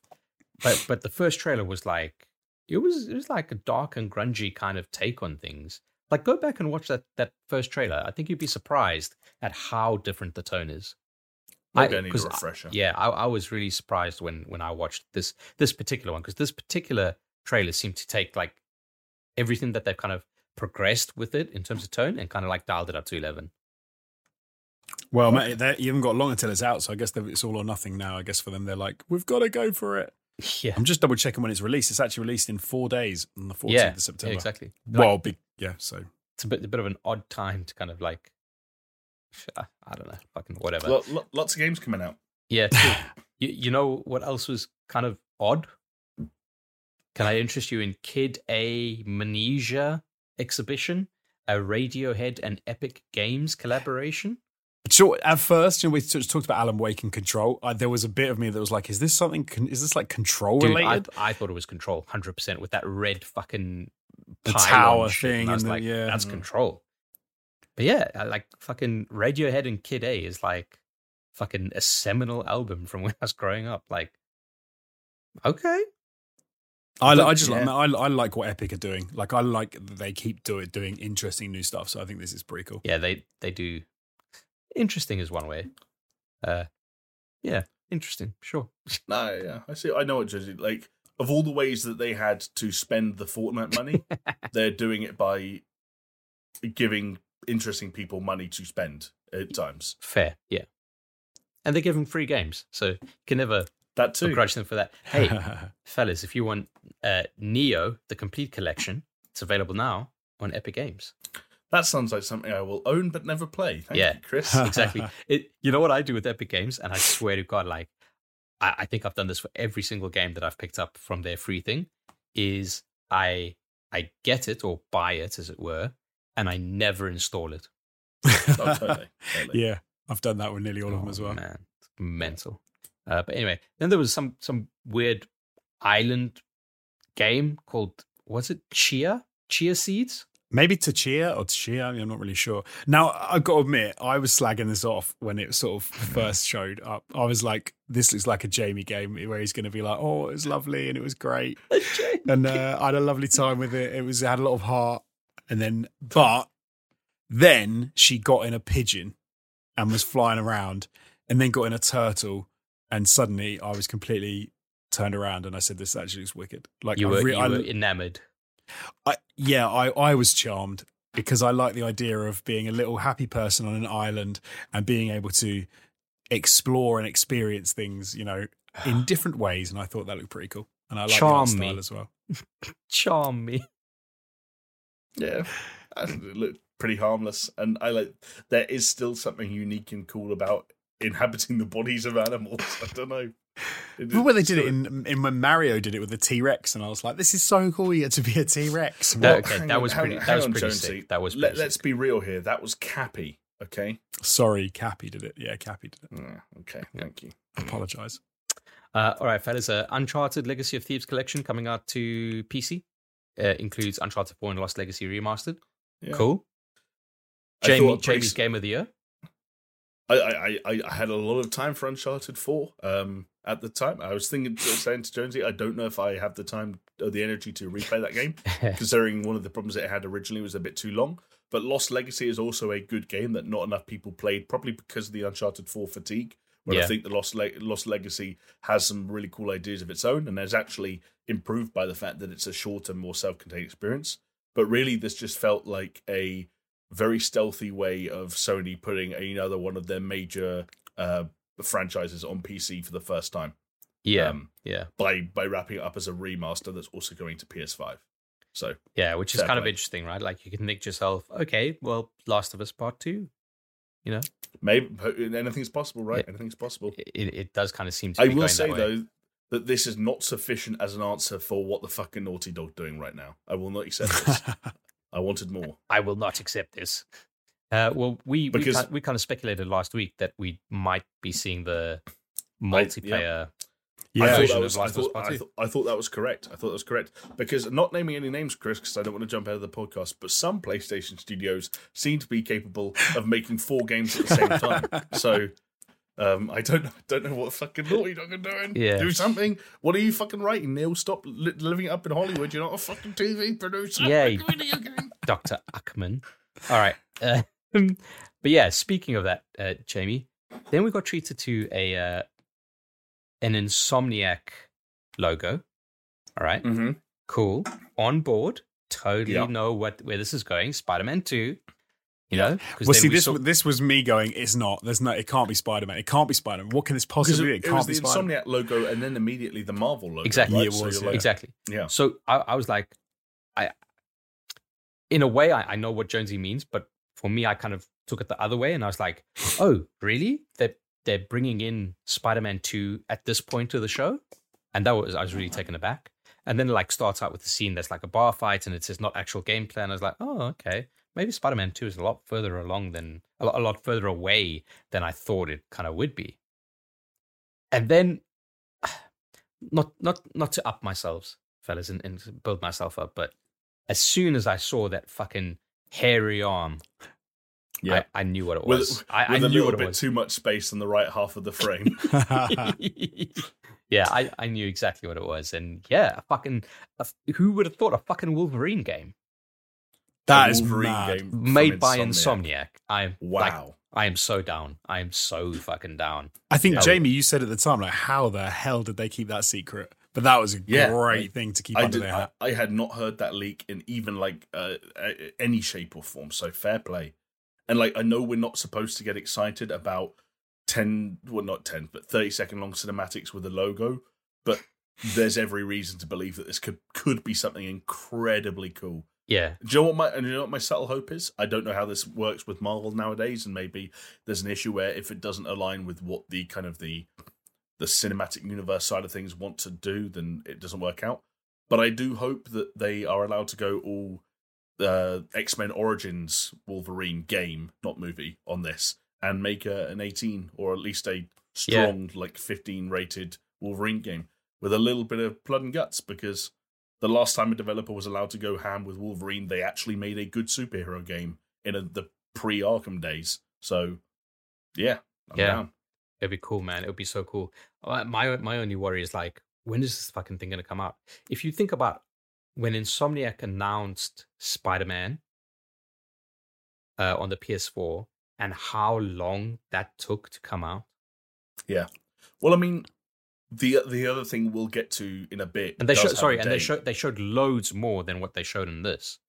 Yeah, so you got to imagine it's like a Starfield and Elder Scrolls kind of situation, right? Where it's we know one has to come out before the other, and even the one we know about is not that close. Yeah. So we're looking this side of 2026, or do you think we're looking at like? Is it going to be 2025? That's what I'm really asking. Or do you think it's going to be longer than that? I think it might be 2024, to be honest. Yeah. It's hard to know what's going on, but all I will say is that they did a pretty impressive job when it came to getting Spider-Man out full 2018, right? Or full 20... Was it 2018? Yes, I think it was 2018, yeah. Then get Miles Morales out full 2020, so that's 2 years, and still have Ratchet and Clank ready in spring or / summer 2021. So, like, again, I don't know what the different teams are there, and there probably is, weirdly enough, a Ratchet and Clank in some form of pre-production and Insomniac as well. So, maybe we shouldn't be counting our chickens just yet, but we'll see. We'll see. Exciting times, though. Oh man, like honestly, watching this, I was like fucking goosebumps on my fucking arms and shit, and just getting like shivers. It's like, hell yeah, fucking feeling it start tingling up here, going all the way down here, and then just giving me like the hard one. You've heard of Hot Ones, fellas? This is our new YouTube show called Hard Ones. Banned before it even started. Okay, something that like super seriously interests me in a way that a lot of people probably don't realize is Gran Turismo 7. Like, I don't know what it is about that series, but it just fucking tickles me so nicely. And that trailer was really cool. Like, started off with some like operatic music, and then just kind of went into this fucking great like pumping track afterwards, just showing off a lot of the features, a lot of the kind of like the gameplay stuff that you would come to expect of it, while not actually telling you how shit kind of works. But yeah, I'm liking it, man. From the range of cars that they got to the fucking graphical fidelity to just the attention to detail, that's what you come to expect from a Gran Turismo title, and I'm honestly on board for it. Yeah. It looks fine. Like if you're into Gran Turismo, it's not something which really is appeals to me that much. I've always been into it a lot more than I've been. Oh, hold on, there we go. Than I have been, say, Forza Horizon. Just Forza in general, not Horizon. I think that's the weird thing. Is like you said, Chris, is exactly what you expect from a Gran Turismo game in a good way. Yeah, and like, and I think it made me better than Gran Turismo Sport, because Gran Turismo Sport was a weird one. I mean, yeah. But it also, the trailer made me realize that I don't know how much I want a Gran Turismo game right now. Because it just, like, it is what it is. And they make cars look good and they make cars drive good. But it does feel a little bit sterile. Yeah. And, again, I don't know. But then a really sharp, beautiful looking driving game on the PS5, like, maybe that will be too hard to resist. We'll see. Yeah. I kind of like the sterile nature of Gran Turismo series in a way. Just because it's like, it's almost like an immersive sim, but as a racing game. Do you know what I mean? You just want to immerse yourself in the cars and look at them and see how good they look, and drive I don't want track. I don't want like Need for Speed, fucking Hotline Miami, whatever it was fucking called, where I got to watch these dudes in Miami kind of like fucking all these neon colors and shit. It's just I just want a fucking pure technical fucking racing game, please. You want to get your different driver's licenses doing the different challenges. I really do, buddy. You know, I'll never forget fucking GTA, Gran Turismo. What was fucking A-Spec? Oh, GT3. Oh, GT3, A-Spec. What a game. But anyway, fellas, rounding it all off. Thank goodness, because it's been a long fucking podcast. Hang on, no, there's two more, right? Yeah, two. Yep. Sorry, yeah. Yeah, the two big boys that kind of really fucking rounded off the whole fucking thing.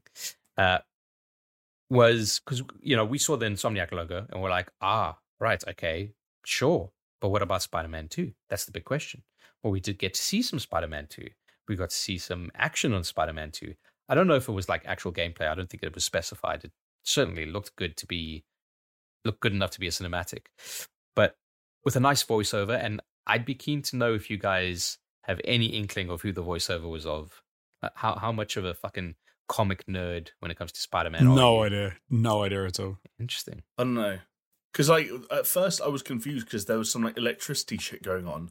And I think I said out loud, like, oh, is that some Electro stuff? Then I couldn't remember if Electro was one of the characters who was kind of like turned into a bit of a gimp in the first one, where he's kind of like these weak dudes that are so weak you have to fight two of them at a time. Yeah. And then do you know what? It felt like 1 second I was trying to figure out whose voice it was, and then without jumping the gun, the next second you were hearing someone else's voice. That was more immediately recognizable. Yeah. So I'm pretty certain. I would say with like 98 to 99% Can I guess? accuracy. Yes, you can guess.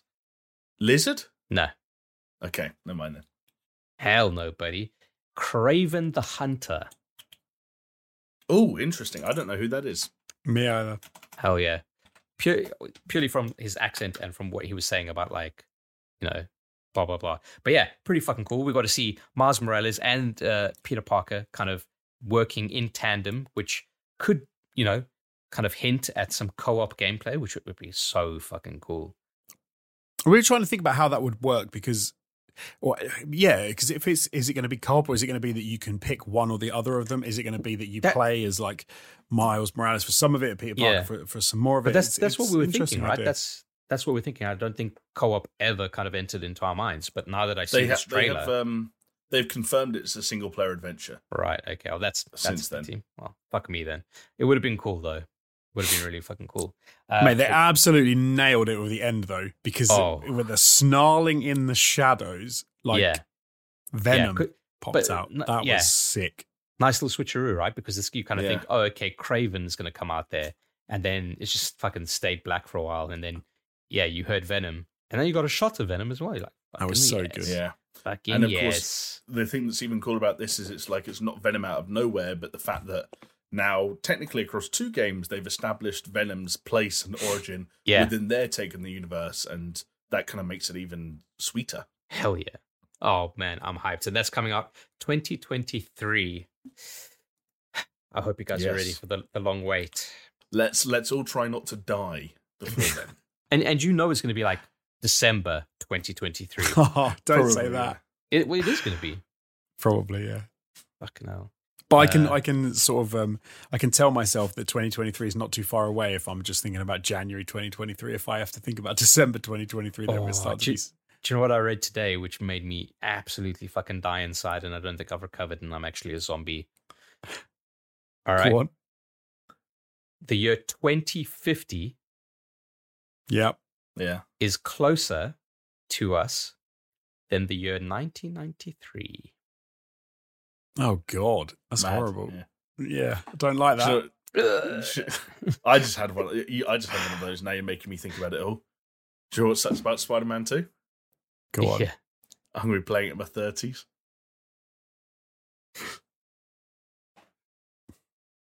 Oh, there's nothing wrong with being in your 30s. This is the problem. Thank God, I'm not going to be in my 40s. I was just going to say, let's be serious. No. We're probably going to be playing Wolverine in our 40s. So, yeah, God, yeah, Jesus.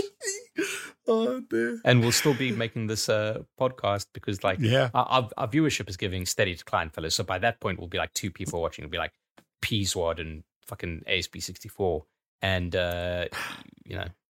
We'll just do it for them, you know.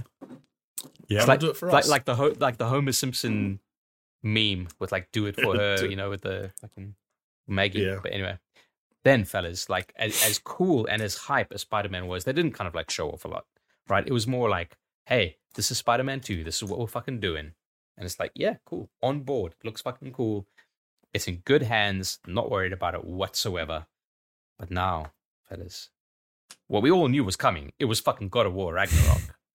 Yeah. I don't think between the 3 of us there was any dispute that this like would not be there. Like it had to. It had to. I was trying to stress you out by suggesting it might not be, but yeah, no, it had to be there. Of course, it did. It had to be, man. It would have been mental if it wasn't. But yeah, God of War Ragnarok looks fucking cool. Atreus has grown up. He rides a fucking elk as one of his powers now, which is pretty cool. His voice is more adolescent than before. Yeah. He's definitely a teenager. What's her name? Freya is still kind of like hunting you down. Man, it's just like the game looks so fucking gorgeous. I mean, I was kind of torn with the trailer though, because I know this is a sequel and it's a continuation of a story, and so it's so much of a known quantity. I kind of wanted a little bit more, what do you say, like bombast. I want it to be a bit more like kind of incredible, kind of when we saw the trailer for God of War the first time round. Yeah. But I know what you mean. You almost want to see because God of War is always about like, well, not always, but it's always got a segment where it's like a sense of scale and this like massive battle kind of thing, which you never really kind of saw with this. The original... Sorry, go on. I was going to say they kind of went straight for the. So if you were the original trailer for God of War, it was like Kratos and Atreus, I think, were in like a small environment, and there was like a big ogre with a log over his head, and it was incredible. But it was actually very contained. Whereas this was, they kind of had to, I suppose, do the thing where they sort of showed off loads of enemies, loads of locations, lush environments, and there was just a lot. We got to see Thor, we got to see some of the other gods, we got to see some of the like crazy environments in the boat again, the little head man. Like there was a lot in this trailer. Like it was packed. Mimir. Which I'm really glad for. I'm happy to see all of that stuff, but I wanted them to just build attention a little more with showing something else. I think the difference is, and this is where it actually gets encouraging, is that first trailer of the God of War, what was it, 2018 God of War? That was a vertical slice. Right. And the game wasn't made, right? Whereas this quite clearly is shots and scenes and gameplay from the actual game. Definitely seems to be, for sure, yeah. You know, so it's like a lot further along than the other trailer was at that point. Yeah. Which we would hope, because fucking hell, you know. We have to guess though, because they didn't give us any sort of release date, so not even a year. I don't know what the play is behind it not being. The only thing I can think of is that it's probably still 2022, but they don't know when, and so why bother saying? Yeah, right. To learn the lesson from Horizon, right? Right. Yeah. Exactly. I think talking about sort of like trailers and sort of like bombast and scale, I think one of the things that's interesting is obviously we talked about the original sort of like vertical slice gameplay demo, which, like we said, we ended Jonesy with the big sort of like the big troll who holds the log and kind of stuff like that. And I think what's interesting though is if you go back and watch the other God of War trailers that released after that, the more traditional trailers that started to expand and bring in other elements, like story trailers and stuff. Exactly. They all sort of like held their punches a little bit on some of the more spectacular moments that we knew we would end up getting. I think at best they teased the dragon boss fight, which, like in the grand scheme of the game, like wasn't even necessarily that memorable. Yeah. And the other thing that God of War was very good at, compared to the original trilogy, is while the original trilogy would straight up say, here's a boss fight against a guy who's 200 times taller than you, God of War 2018 is very good at saying, here's a boss fight against a guy that's the same size of you, but the places this boss fight goes and the way it works in and around the environment will blow your mind. And the first time you walk out that house and you fight Boulder, and you're thrown back over the house and into the woods the other side, and there's the bit where you punch him inside of the cliff, and then you're like the whole cliff like gets split in two and collapse. Like the first time you experience that, you're like, that's how they're doing their big cinematic, bombastic God of War moments in this new kind of way of doing it. And I think the other thing that was telltale about how they're still pulling their punches intentionally is we know that Thor has been confirmed to be one of the two main antagonists of this game, and the only shot we got of him was the shot that was at the end of the first God of War, right? Yeah, which is of Mjolnir. We don't know what Thor looks like. We've had his voice actor confirmed. We don't know what he looks like. So I'm expecting some big Thor moments. We know that Asgard is a realm you can now visit, or you will visit at some point in the story. Yeah. Obviously, Loki. All nine realms, right? All 9 realms, yeah. And obviously, Atreus' journey of self-discovery is reaching. I think that the reveal at the end of God of War means Atreus' journey actually becomes more interesting in this game than it was in the first one. For sure, where, like, the idea of the first one of like, oh, am I a god? Am I, like, some of that stuff was like opened the door to some of the belligerence in his behavior that people didn't actually like. But I think now we're getting a slightly older Atreus who's more driven in his search for who he is and what role he plays. And the idea of like characters like Thor and Odin being worked into that as we're visiting realms, as I said, including Asgard, that's so fucking hype. Oh, dude, what about fucking bringing Tyr into the whole thing?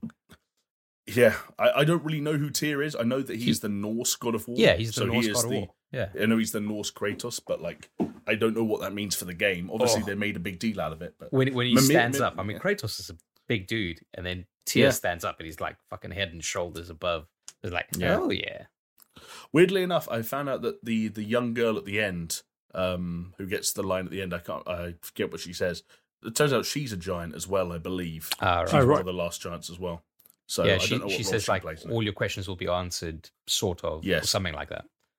Yeah, which is basically their way of saying you'll find out the release date when you need to know. Yeah, absolutely. Yeah. Yeah, go on, Jamie. I was going to see, did you see that Corey is confirmed not directing? I did not see this. I guess that was on the little kind of thing after the showcase. Indeed, yes. So it's a guy called Eric something or other who has worked on every single God of War in some capacity since the very first one, including even the portable ones. Right, okay. So definitely a God of War OG and someone who's familiar with it. It's just interesting that basically if you watch that interview, Corey essentially makes it very clear, as rumours have suggested in the past, that he and Sony Santa Monica are working on other things behind the scenes that will be shown at some point in time. So I guess that's confirmation. Which is interesting in its own right, but I can't help but feel just a little bit disappointed in that. I mean, who's to say that it's going to make any difference to us as players? But I know that like apart from being a fucking stellar looking game and a stellar playing game, the story of God of War 2018 really fucking resonated with me. Because at the time of my life, like my wife was pregnant with my son, and that called up, the worry about like how I'm going to be as a father, what my son's going to be like, kind of like played out as I was playing that game. And just, it's not necessarily to say that it's like a Cory Barlog kind of thing, but, he obviously was taking that aspect of his life and funneling it into the game. And I just wonder if I wouldn't like it to go back to like how previous God of Wars were. We'll put it that way. It's weird. It is a weird one because you sort of say like you can take Cory Barlog off of it, and then they're going to put on a God of War OG who's worked on all of them, like as Jamie just said from the first one. Like that doesn't fill me with hope that it's going to be as good as God of War 2018. If anything, it does kind of like I talk as a fan of the original trilogy. I thought they were fantastic, but I did really like the new take. But yeah, I don't know. I found that a bit weird. I'm sure that he's working on something great, but it's a little bit of a shame that he's not on Ragnarok. But hey, like the point is that I'm sure they had a plan after God of War 2018 of what God of War Ragnarok would be. Clearly, you'd hope so, right? If you think about the Thor reveal in that game, you're like, yeah, okay, you know your story, you know how it's going to be, how it's going to kind of pan out. Obviously, revisions and what have you, that's all fine. So I'm sure we've got nothing to worry about, but it does kind of just give me a little bit of pause for thought. Yeah, I think it's fair to be cautious, but it's still hard not to be excited, especially when you just think about it like from a sheer like development perspective, and sort of like I was texting someone earlier, and they're saying like how exciting it is to go into a game, kind of like with Spiderman, right? Which is that like the fundamentals are done. Like that combat doesn't.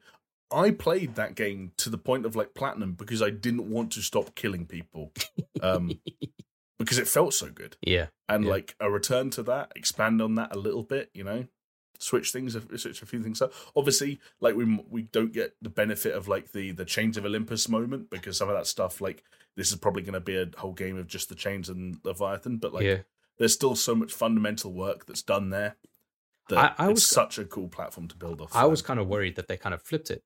Because when I started watching it, I was like, and maybe it's just because I missed it, but up to a certain point, I was like, oh, fuck.